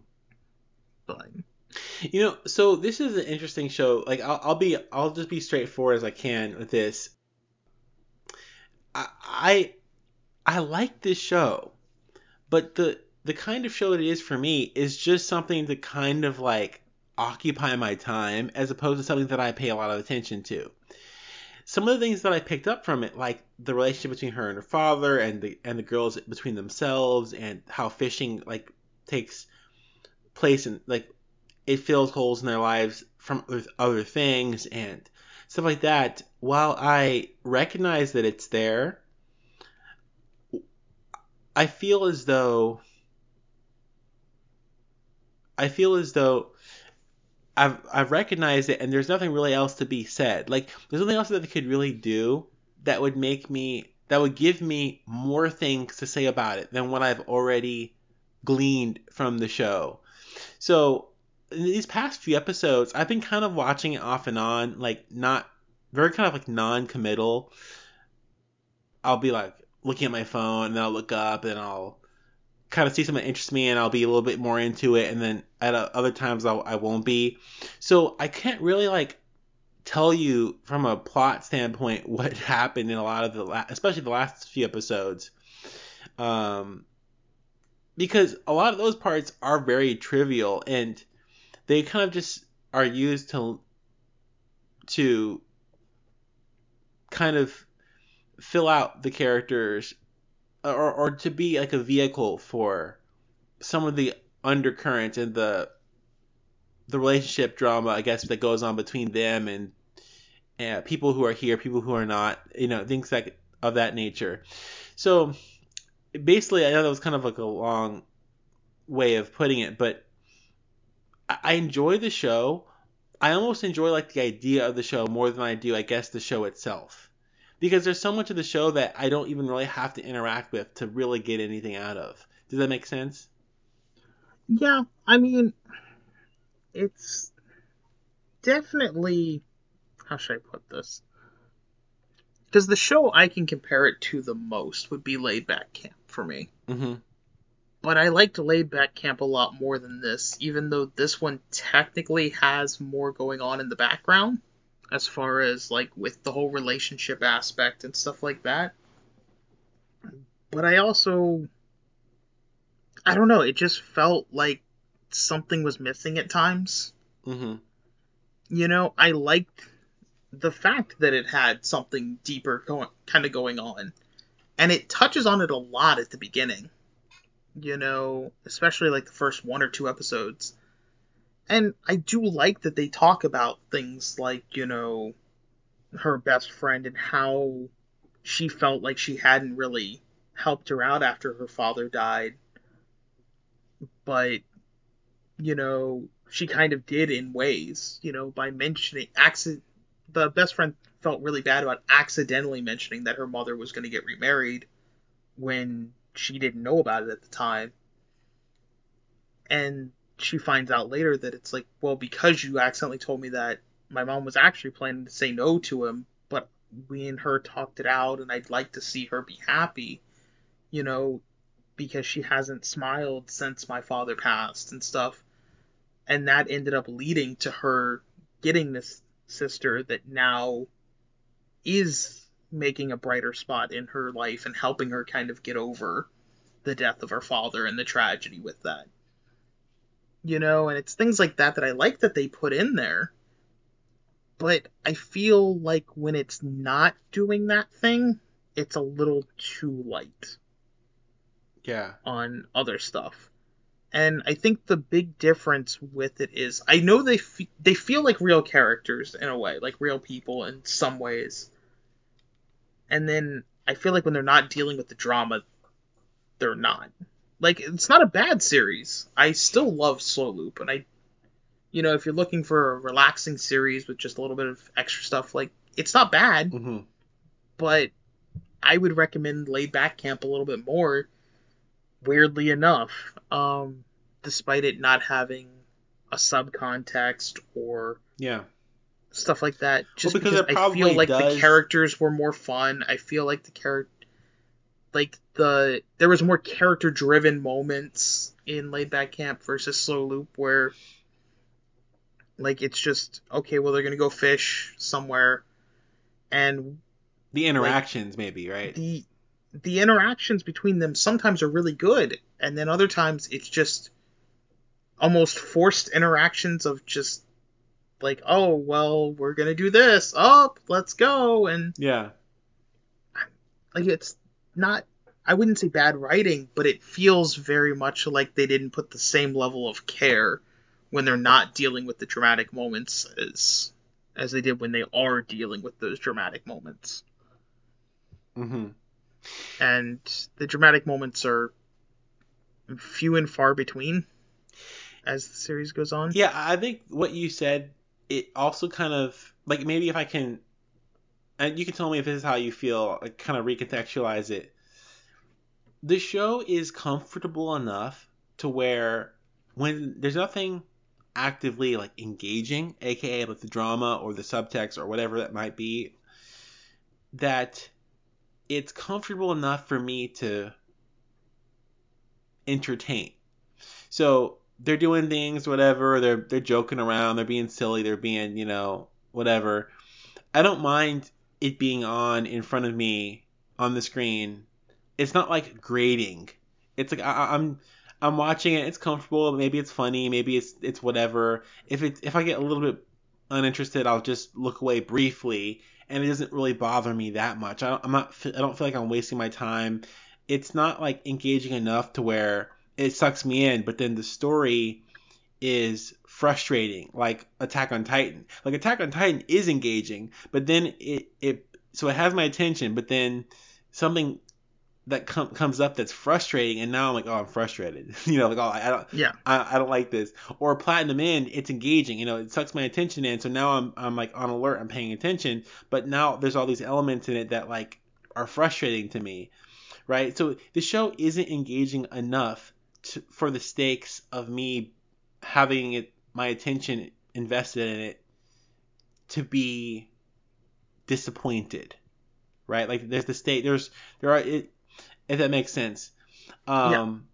But then when there is a little bit of drama, it's enjoyable enough for me to pay attention, invest some of my time in.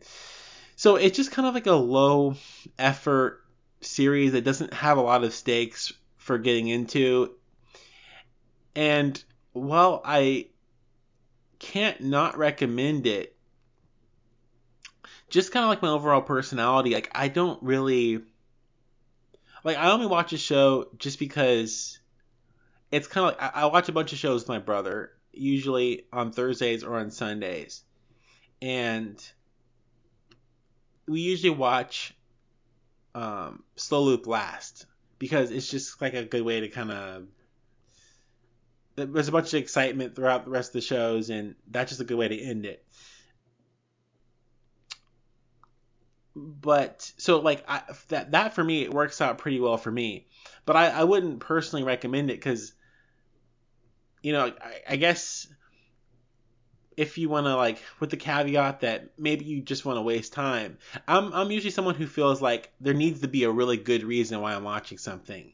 So while some people maybe watch more, and most of their content that they watch is kind of like this, what they would consider cute, fun, wholesome, laid back, silly, calm, like content. And I don't mind engaging with that from time to time. I would never really recommend it because, unless you're just wanting to waste your time. I don't know. It's hard for me to explain that, but I feel like maybe if you listen to what I'm saying, you might be able to kind of discern what it is that I mean.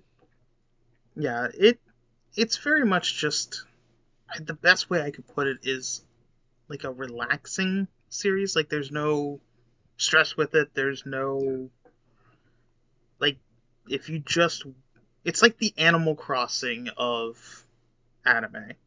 Like that's what this genre type of it kind of is. Like laid back camps the same way. Like there's no conflict. There's no. It's just a relaxing time. So if that's what you're looking for, like you've had a stressful day or something, and you just kind of want to watch something that's not gonna rile you up, it's not going to, like, it's just gonna be relaxing, then yeah, Slow Loop's nice. It technically is a sports series. It is considered one because it is a fishing series, and that is fishing. Like, I mean, the fishing is pretty much just sitting around, and you learn a lot about fishing while watching Slow Loop. That is something that I do enjoy, and that does attract my attention in a more like astute way than like it's like, oh, like I'm actually like my brain is like fired up a little bit, like this is interesting. I'm like paying attention. I'm learning things. So you actually technically learn, like, yeah, that's always about nice. fishing. Yeah. But yeah, it's definitely one of the harder recommendations, unless I know someone. Like, if you liked something like Laid Back Camp, then check out Slow Loop. If you don't, those white noise apps. What I recommend you guys do is just download that on your phone and then just turn on the babbling brook or the creek. Yeah. That and just say you watch Slow Loop and you'll be good. But yeah, it definitely was it was actually my last one of the season that I caught up on. Yeah, same here. I watched it on Sunday. Well, today's Monday, so I watched it yesterday. The 4th. Yeah. So. Because I watched it, I think, Thursday night before, and I'm like, it's not bad, but it's definitely, it was not fully what I expected. I expected very much Laid Back Camp just with fishing. Yeah. And it didn't fully deliver that to me. If I could say what I would like to see the show like go from here, if it gets a sequel, and I hope that it does, if it falls in line with the criteria that I like to see the drama come to some kind of crescendo, to where the drama comes to a head and there's a really like great scene where they're fishing together and it's just like iconic, but it also comes at the point where the drama comes to a head and is resolved, and in a very poignant and kind of uplifting way. That would be really great to see. Yeah. But it potentially could. Like, the manga's still ongoing. Like, it's not over yet. And it's only 6 volumes in, so that probably, the 12 episodes is probably pretty close to, to like halfway or so of that series. Mm-hmm. So if they do a season 2, it very well could have or deal more with that. Because there would be more content to kind of go over. Mm-hmm. And I agree, that would be nice, though. Like, to have the conflict. Like, if it just ends with that and it's just resolved completely as is right now, I feel like that's a little too quick. I mean, I know that the series takes place over months, but I feel like that's a little too quick to just kind of get over the death of a family member and adapting to now having a new father and a new sister and stuff like that. Right. Like... Yeah, and obviously it doesn't have to be like so I'm trying to think about how I want to put this. Like, obviously getting over that kind of thing is never something that anyone ever fully does. Time just nullifies it and nullifies it and nullifies it, and then it just continues to do that as time goes on, right? So it's more of like an in progress thing. So it's not so much about the resolution, is kind of like more of like a revelation, if you will, that it's something to the point where the character is able to realize the trajectory her life is headed in and come to grips with that, as opposed to I think a good example of what you're kind of saying with that is great anime. It's called A Place Farther Than the Universe, and a lot of the series is about a girl trying to find closure after her mother went missing on a research expedition in Antarctica. Mm-hmm. And that's kind of the ending is just her getting that one bit of closure, Yeah. and it's like I wouldn't mind that for Slow Loop, like that one moment of realization, Right. Right. that she's just fishing, and then you have that moment of realization, and she might just break down, but the other girl just comes and starts fishing next to her, Yeah. and they just kind of slowly just start talking about the past and about each of their parents, because the other girl has also lost her mother and her little brother, Right. and then they both come to kind of a realization that it's like, yeah, we may have lost these things, but look what we've gained, Yeah. and Yeah. we have a support with each other. Like, that would be a great touching moment.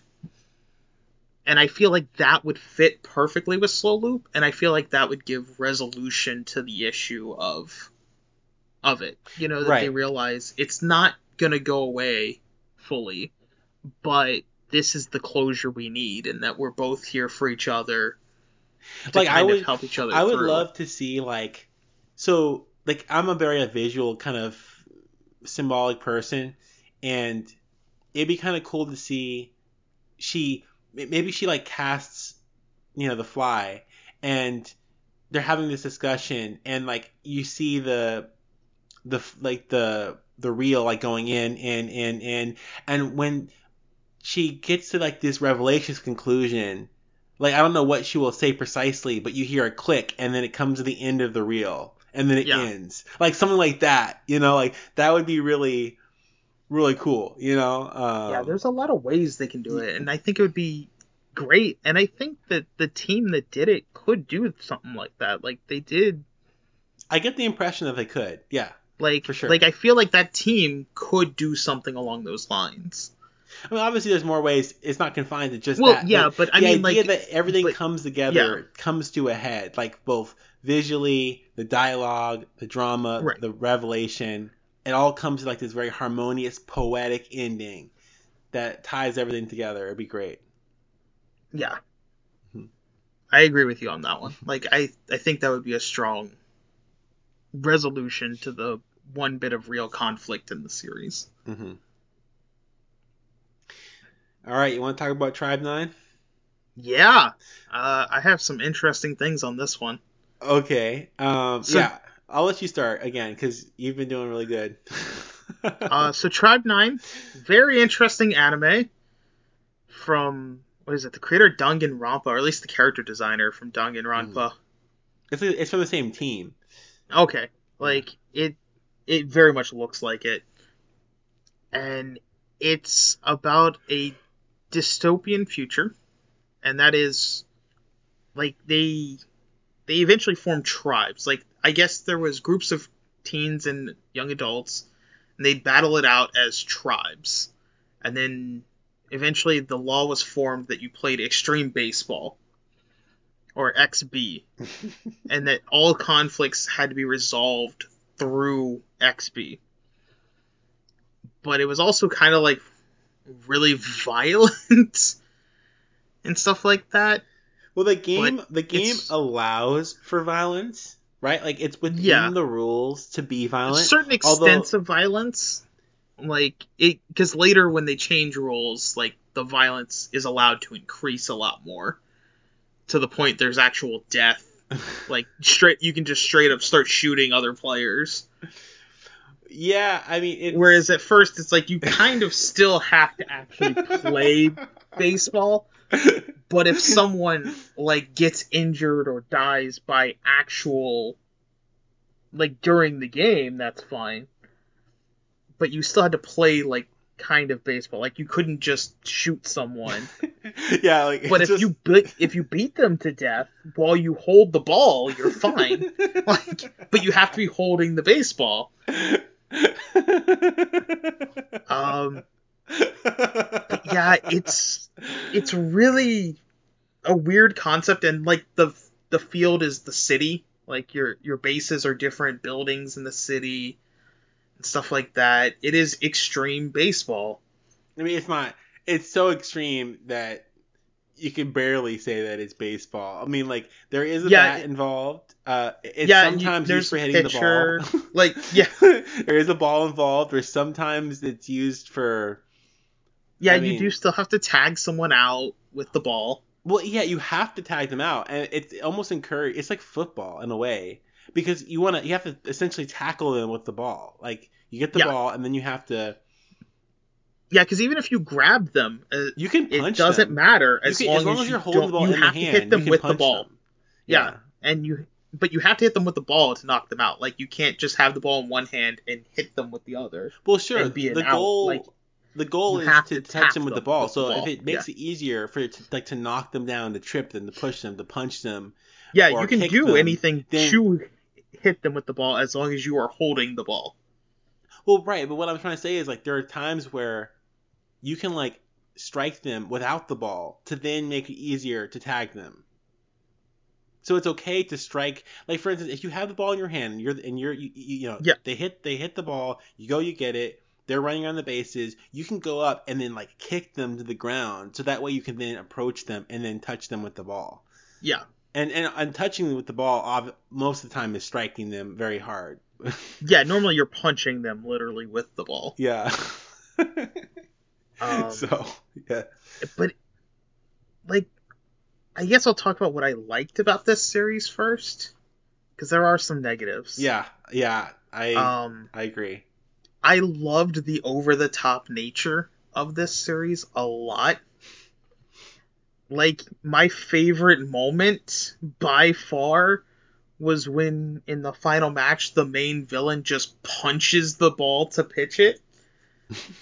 Because I'm like, I really want to see someone punch it to actually hit as, like, the batter. Because when this one dude, I forgot his name, You got the because they pipe. built him up so much. I have it.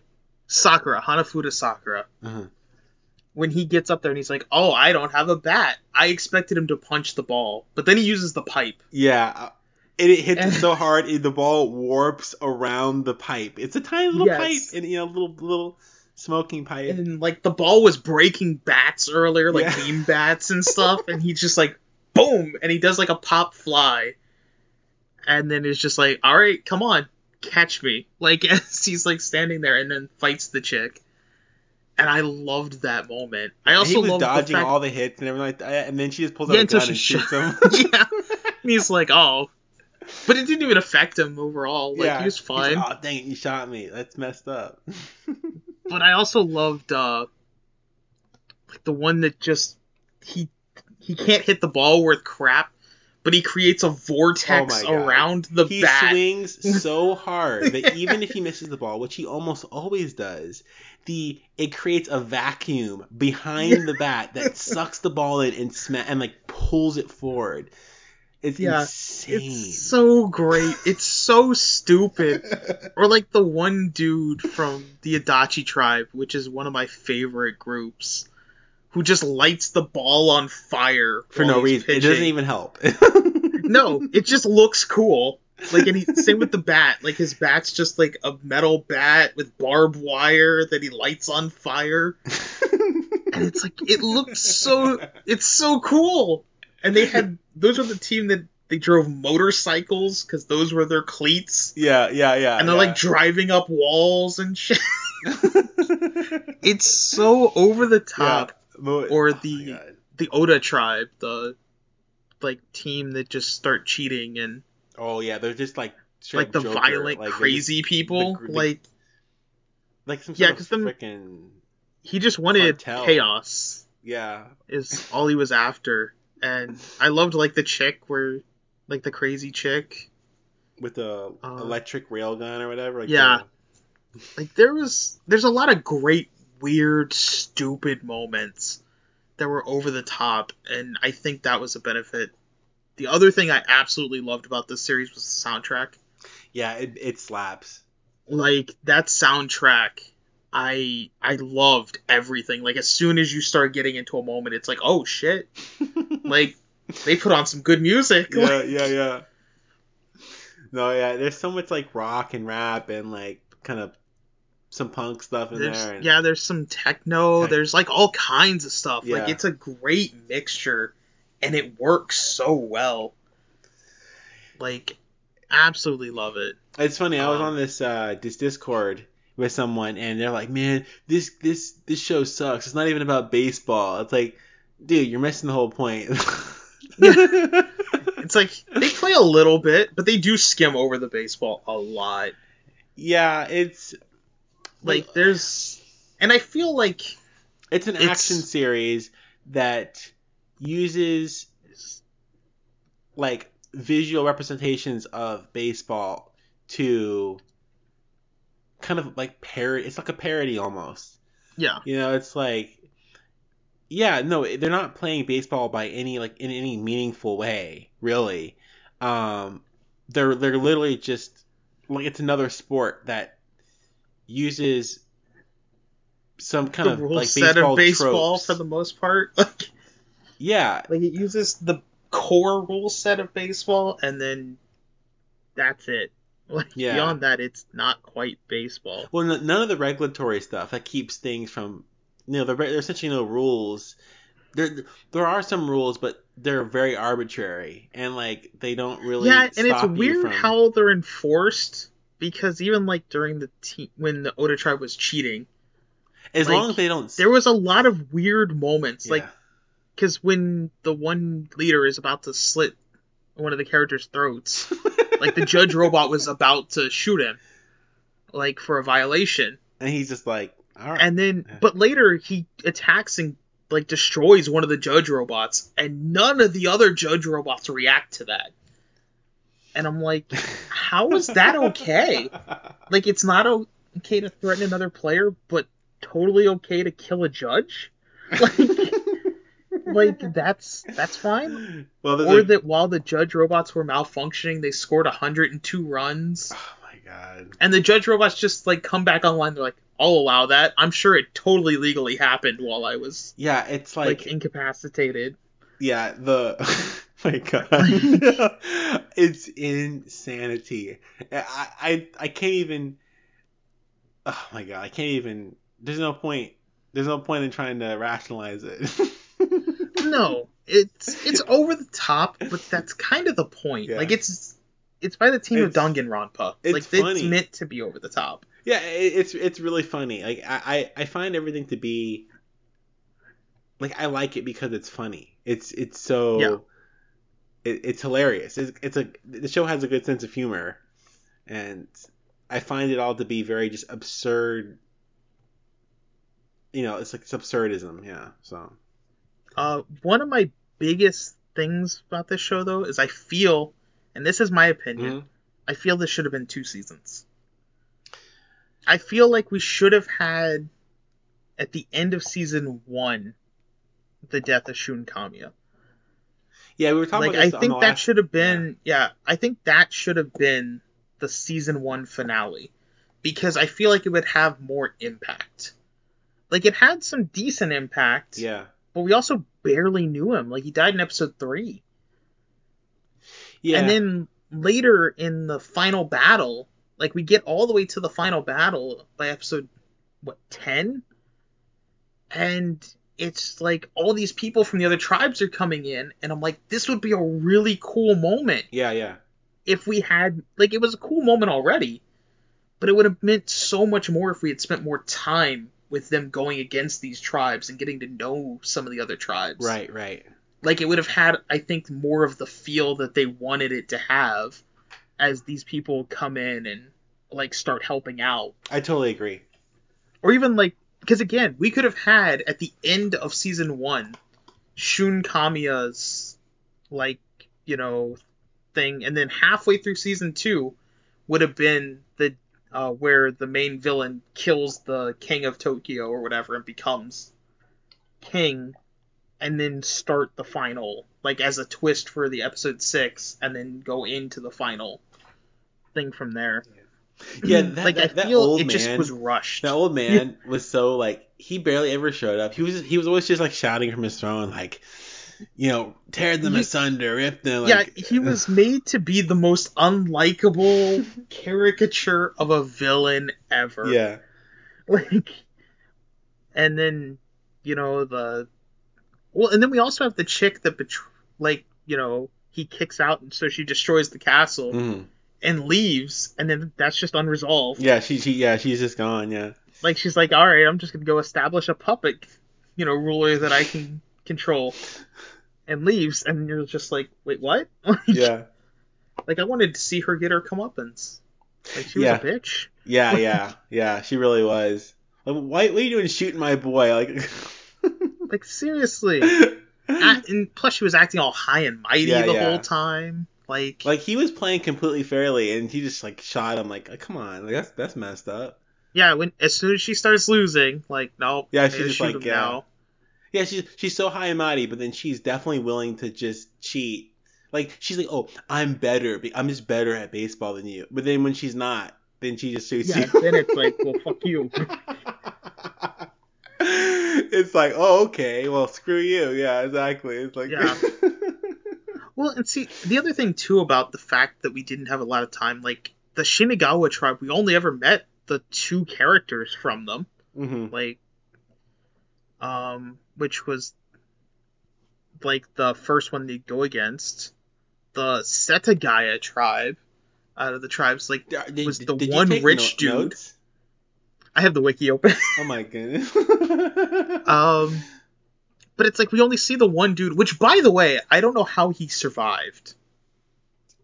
Who, Because the fat rich the guy? fat dude. Yeah. Like, he literally opened a bomb that blew up part of the house.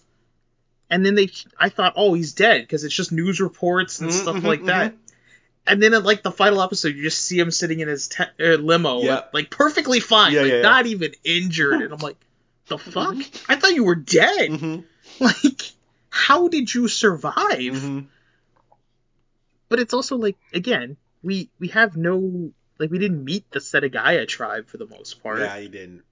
And even the Taito tribe, which is where Hanafuda Sakura is from, it was just him and Yajirobe, the other dude, Ueno. And that was it. Like, we never saw them. And Sakura was talked up, like he had to be talked up to us because they couldn't show it to us. They had to mention, like, oh, well, he was the only person that Shun couldn't beat, and stuff like that. And it's like, oh, okay. Now we see how good he is a little bit later when he does hit the ball with the pipe. Mm-hmm. But I would have liked a little bit more of, like, a flashback where we actually see the match between him and Shun. That would have been a really cool moment. Yeah, it definitely feels as though everything was well realized, right? Like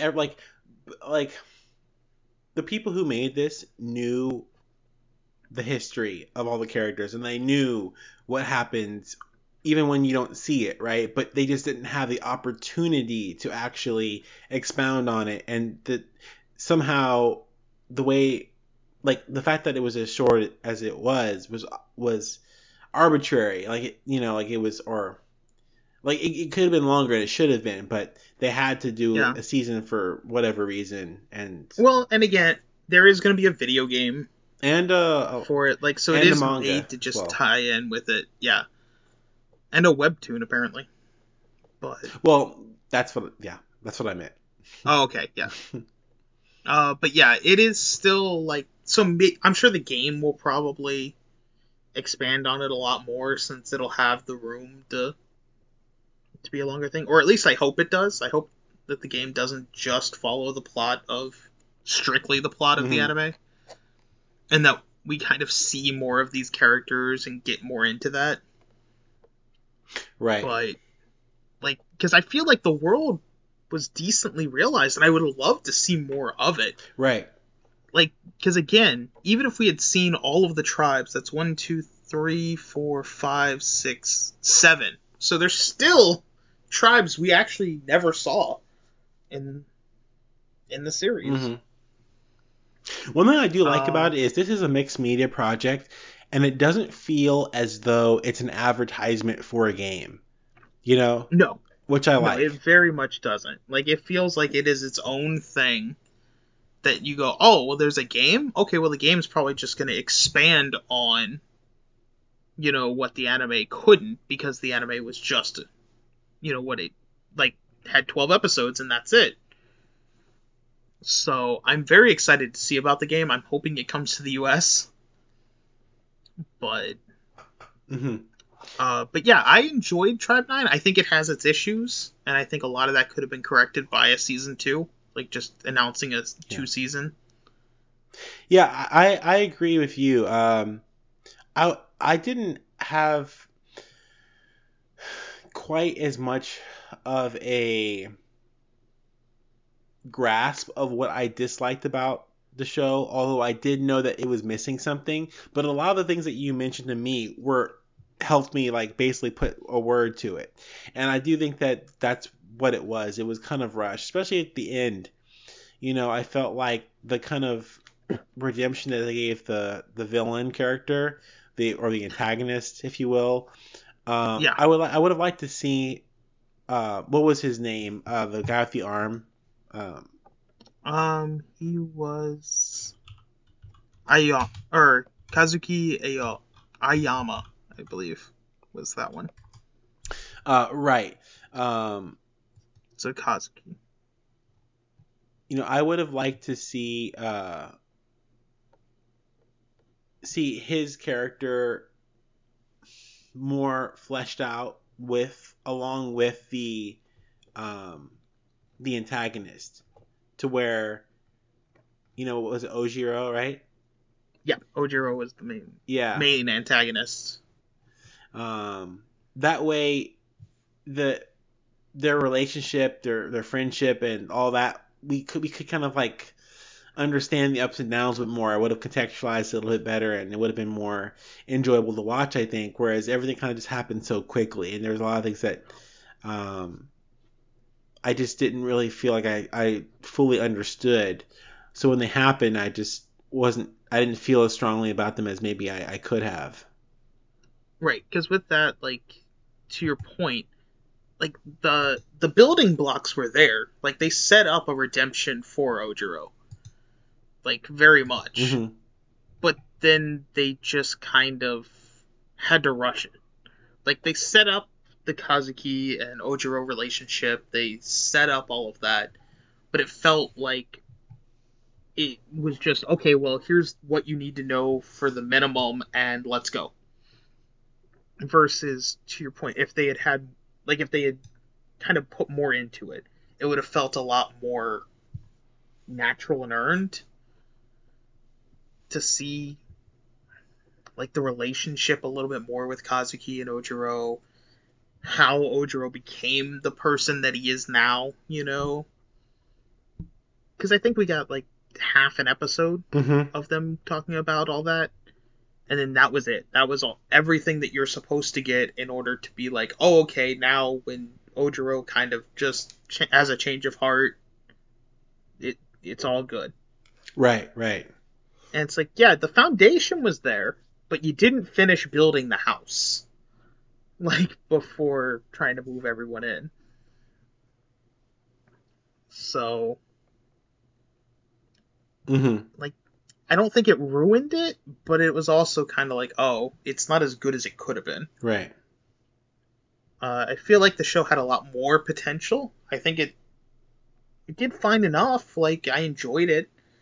It was definitely one of the more fun ones to watch, especially to binge. But yeah, no, I think it started strong, and it kind of like rushed certain parts that I think were very critical to making the end of the show better.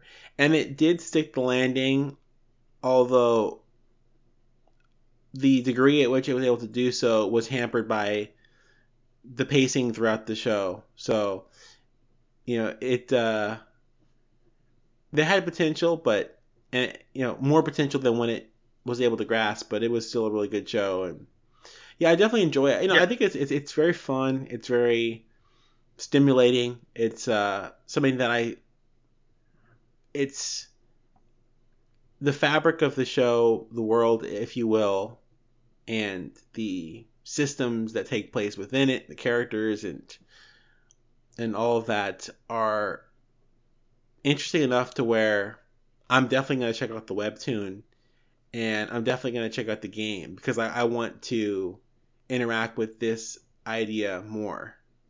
So Yeah, like there's definitely more to tell here. Like, more story to tell. So it'll be nice to see what the game and the webtoon do, and I'll definitely try checking out as much of it as I can mm-hmm.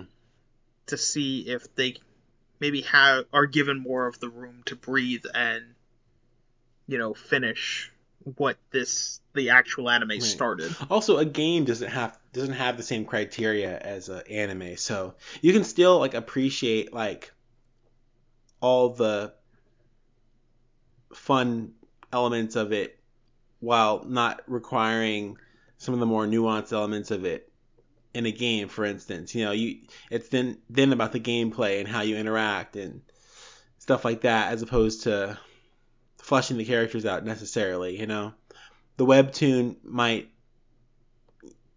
be like more of the medium to flesh out the characters, perhaps.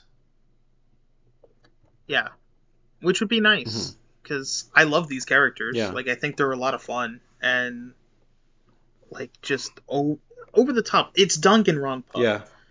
Like, the characters are extreme versions of normal people. Like, Yeah. like that is what they're meant to be. Like, the series is trying to be stylized people. Mm. Like, they're not meant to be your average person. Right. Although I would say like the guy with the green hair who got the beam bat, he's pretty average, I would say. And He's the most the girl is average. also very average. He's like Makoto from Danganronpa. Yeah. Also, But also, what's the guy's name again? In the Minato tribe, Kazuki, right, is also pretty average. I mean, his backstory is a little bit more, kind of crazy or whatever, and but aside from that, he seems to be pretty average to me. yeah, The crazy person is in the Minato tribe. To be more specific, would be let's see here. I'm on the I'm actually on the wiki as well, but it's like there's no place for just characters. no. Well, actually, wait. Maybe there is here. Oh, here, yeah, there is. I Although it's like, oh, so Taiga, You better know their name. Yeah, Taiga was the one with the like the mist and right? Taiga is had like the insane, vacuum. right? Yeah, Shun is, I would say he's less than normal. He's kind of like one of those characters who's like overly ideal. He's not wacky, but he's also not normal. He's like really ideal. Like, oh, I'm perfect, except I'm terminally ill, and that's yeah. like his personality. Well, and they also like later reveal that he was kind of like an like he basically was the same as Ojiro for a while, Right. and then like his friends kind of got to him after time and stuff like that. Which I would have loved to see more of Yeah, that that would have been great. Yeah. because they kind of just have it where it's like, yeah, he used to be the same as Ojiro, and then I told him once, like, stop that, and he kind of just stopped after that. Right. It's like I would have loved to see, like, again, a flashback arc would have done great for this series Hmm. because we would have seen more of Shun Kamiya.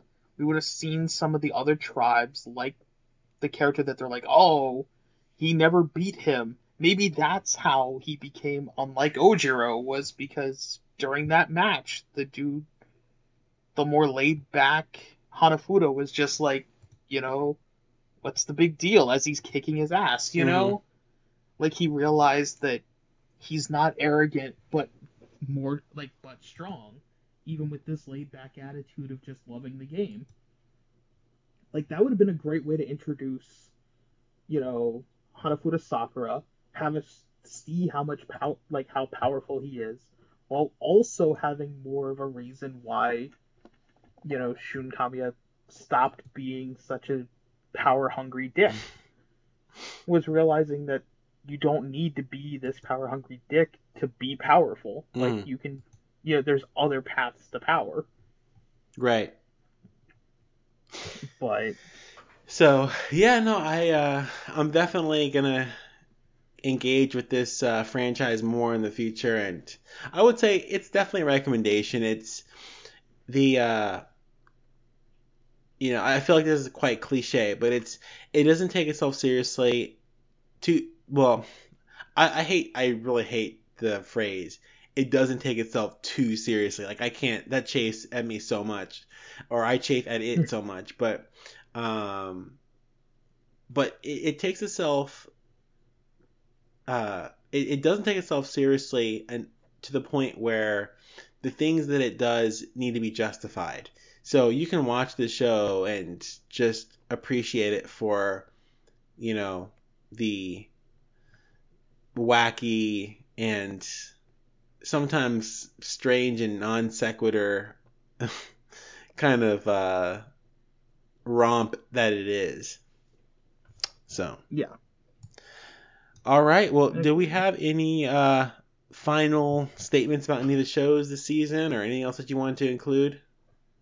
No, I think that's pretty much it. Like, it was a decent season. Like, there was some good stuff, some hits, some misses, but not one of the greatest seasons that I've had in a long time. But not a bad season. Yeah, yeah. I feel like the discussions around like, oh, this is a good season, it's a bad season, is kind of unproductive sometimes. It's like, a lot of times people kind of make their decision on whether a season's going to be good or bad before the season starts. I feel like a lot of people looked at the shows these seasons like, it's not that great, and they kind of maintain that attitude throughout the entire season, even when it ended. Because like what makes a good season to me is how I feel about it afterwards, right? And that's probably how it is for most people, but like if that was simply the case, I would say that this was a great season. Um, like Ranking of Kings easily puts it at a fantastic season. Like this is if a season managed to have one show like Ranking of Kings, then that instantly propels it to a great season in my opinion. And then you have Attack on Titan, which while I have some big issues with it, watching that show from episode to episode is a lot of fun, and I'm always looking forward to it. Like, oh my god, Attack on Titan! Like, it really attracts a lot of my attention and my investment, and I like discussing with other people. And a lot of other people are watching the show, which makes it kind of like a communal experience. So I do appreciate having that. So that's really cool.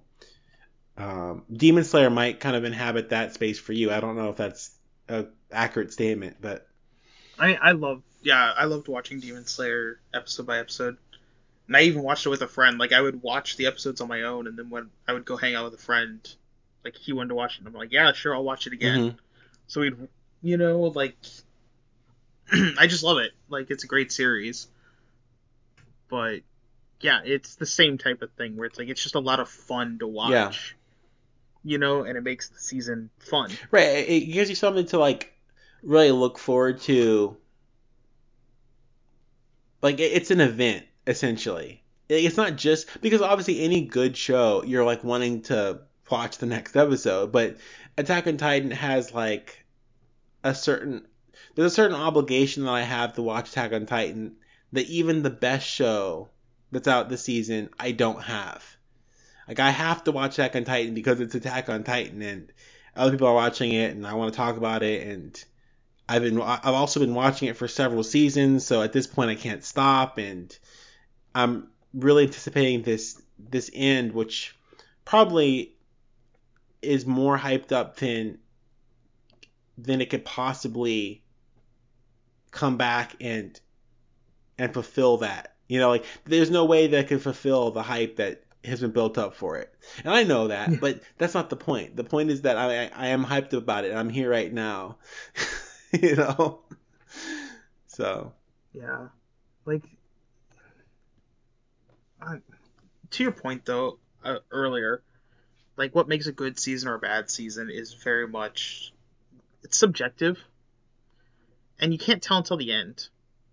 Like, until you've watched all your seasonal stuff, and then you're like, okay, Yeah. that was a good season. Like, it's, I enjoyed everything I watched.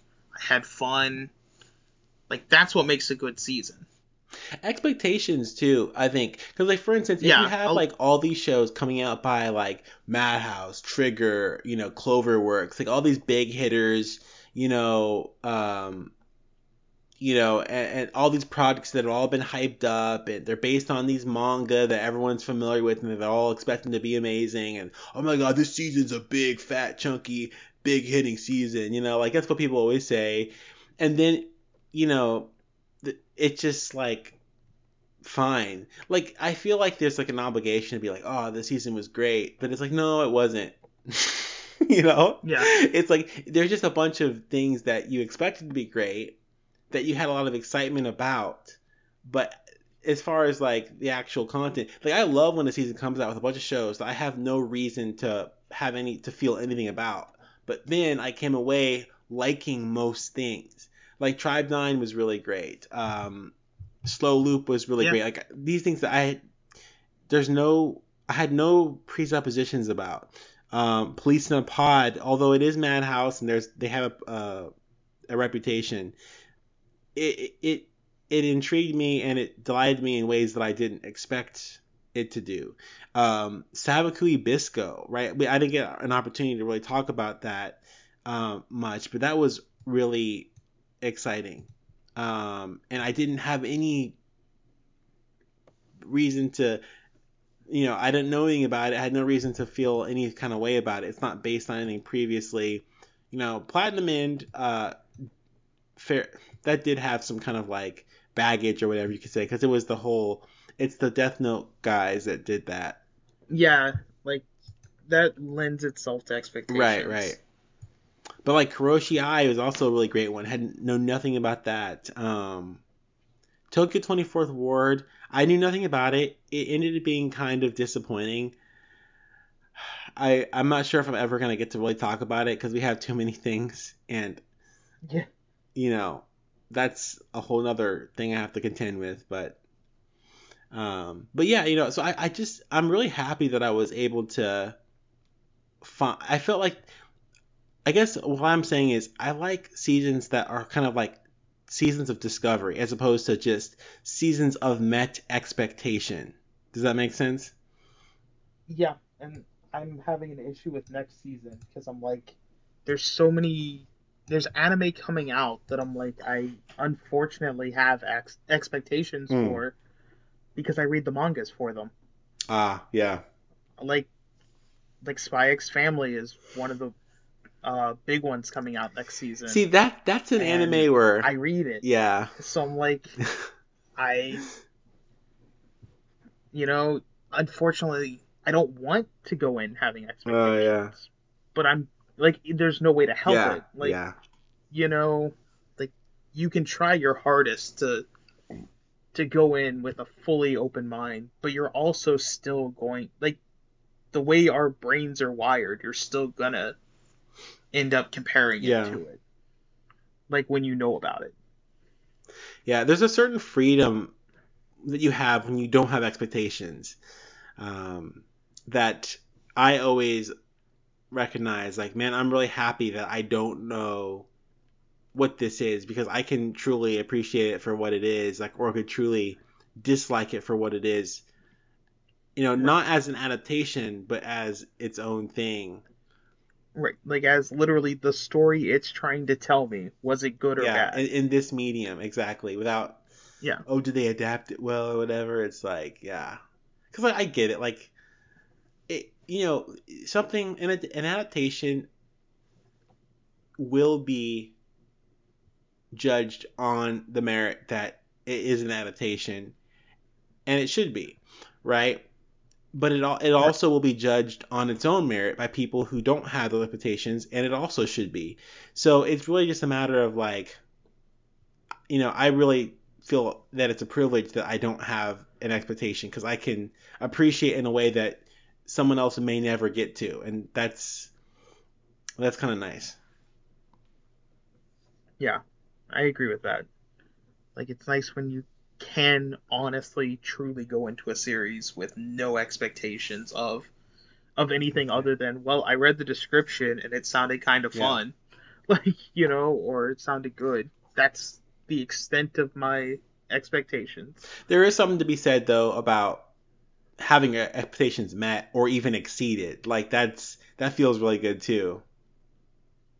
Oh Yeah. yeah, like when an anime exceeds expectations, like Demon Slayer exceeded my expectations for an anime adaptation. Jujutsu Kaisen far exceeded. Like, I don't even care much for the manga. I'm current in it, but I would never Yeah. purchase it. The anime I'd buy as soon as they put it on Blu-ray, Yeah. because it enhanced that series so much. So, the utility of setting the bar low. Yeah, it comes in Yep. handy sometimes. All right. Well, tell us where we can find you. So you can find me on Twitter at @LazyGamingGuys. That's gonna be the channel that I also hang out with on Wednesday nights. We stream about 10:30 Eastern, and links and all of that are on the Twitter page. So if you just go there, you'll find all of that fun stuff, along with the Discord link for the Lazy Gaming Guys Discord. If you wanted to check that out. Fantastic. You can find me, of course, here at the Ronin Council podcast, which is on the Exiles Network. Just type in the Exiles Network into any of your podcatchers, and you'll find all of our podcasts, including this one. You can find us on social media on Twitter at Ronin Council, or you can find all of our content from all of our different podcasts at the Exiles Net at Twitter or on Twitter. You can find me on Discord as well. I have my own Discord, the Exiles Network, which I will link in the show notes, and you can join there. You can also find me a lot on the Reasons I'm Broke podcast. Dan is a good friend of mine. We have a close relationship, so definitely check out his content. He definitely deserves it. Also, you can check me out on Vero as well, which is vero.co/millennialmike, and a lot of my just kind of personal stuff I put up there. Whenever I watch a movie, I usually kind of post what I'm watching, and I might kind of put other musings or links or things on there that interest me. So if you're kind of just wanting to know what I'm up to, that's a good place to see that as well. Anyway, we really appreciate you for sitting through what has turned out to be this is going to be split up, but there's 8 hours of content that I recorded between today and yesterday. It is a beast. 4 hours of news and 4 hours of anime discussion. So, yeah. Until next time, we'll see how this turns out. But until next time, stay tuned, and we'll see you at a dojo near you. Matane.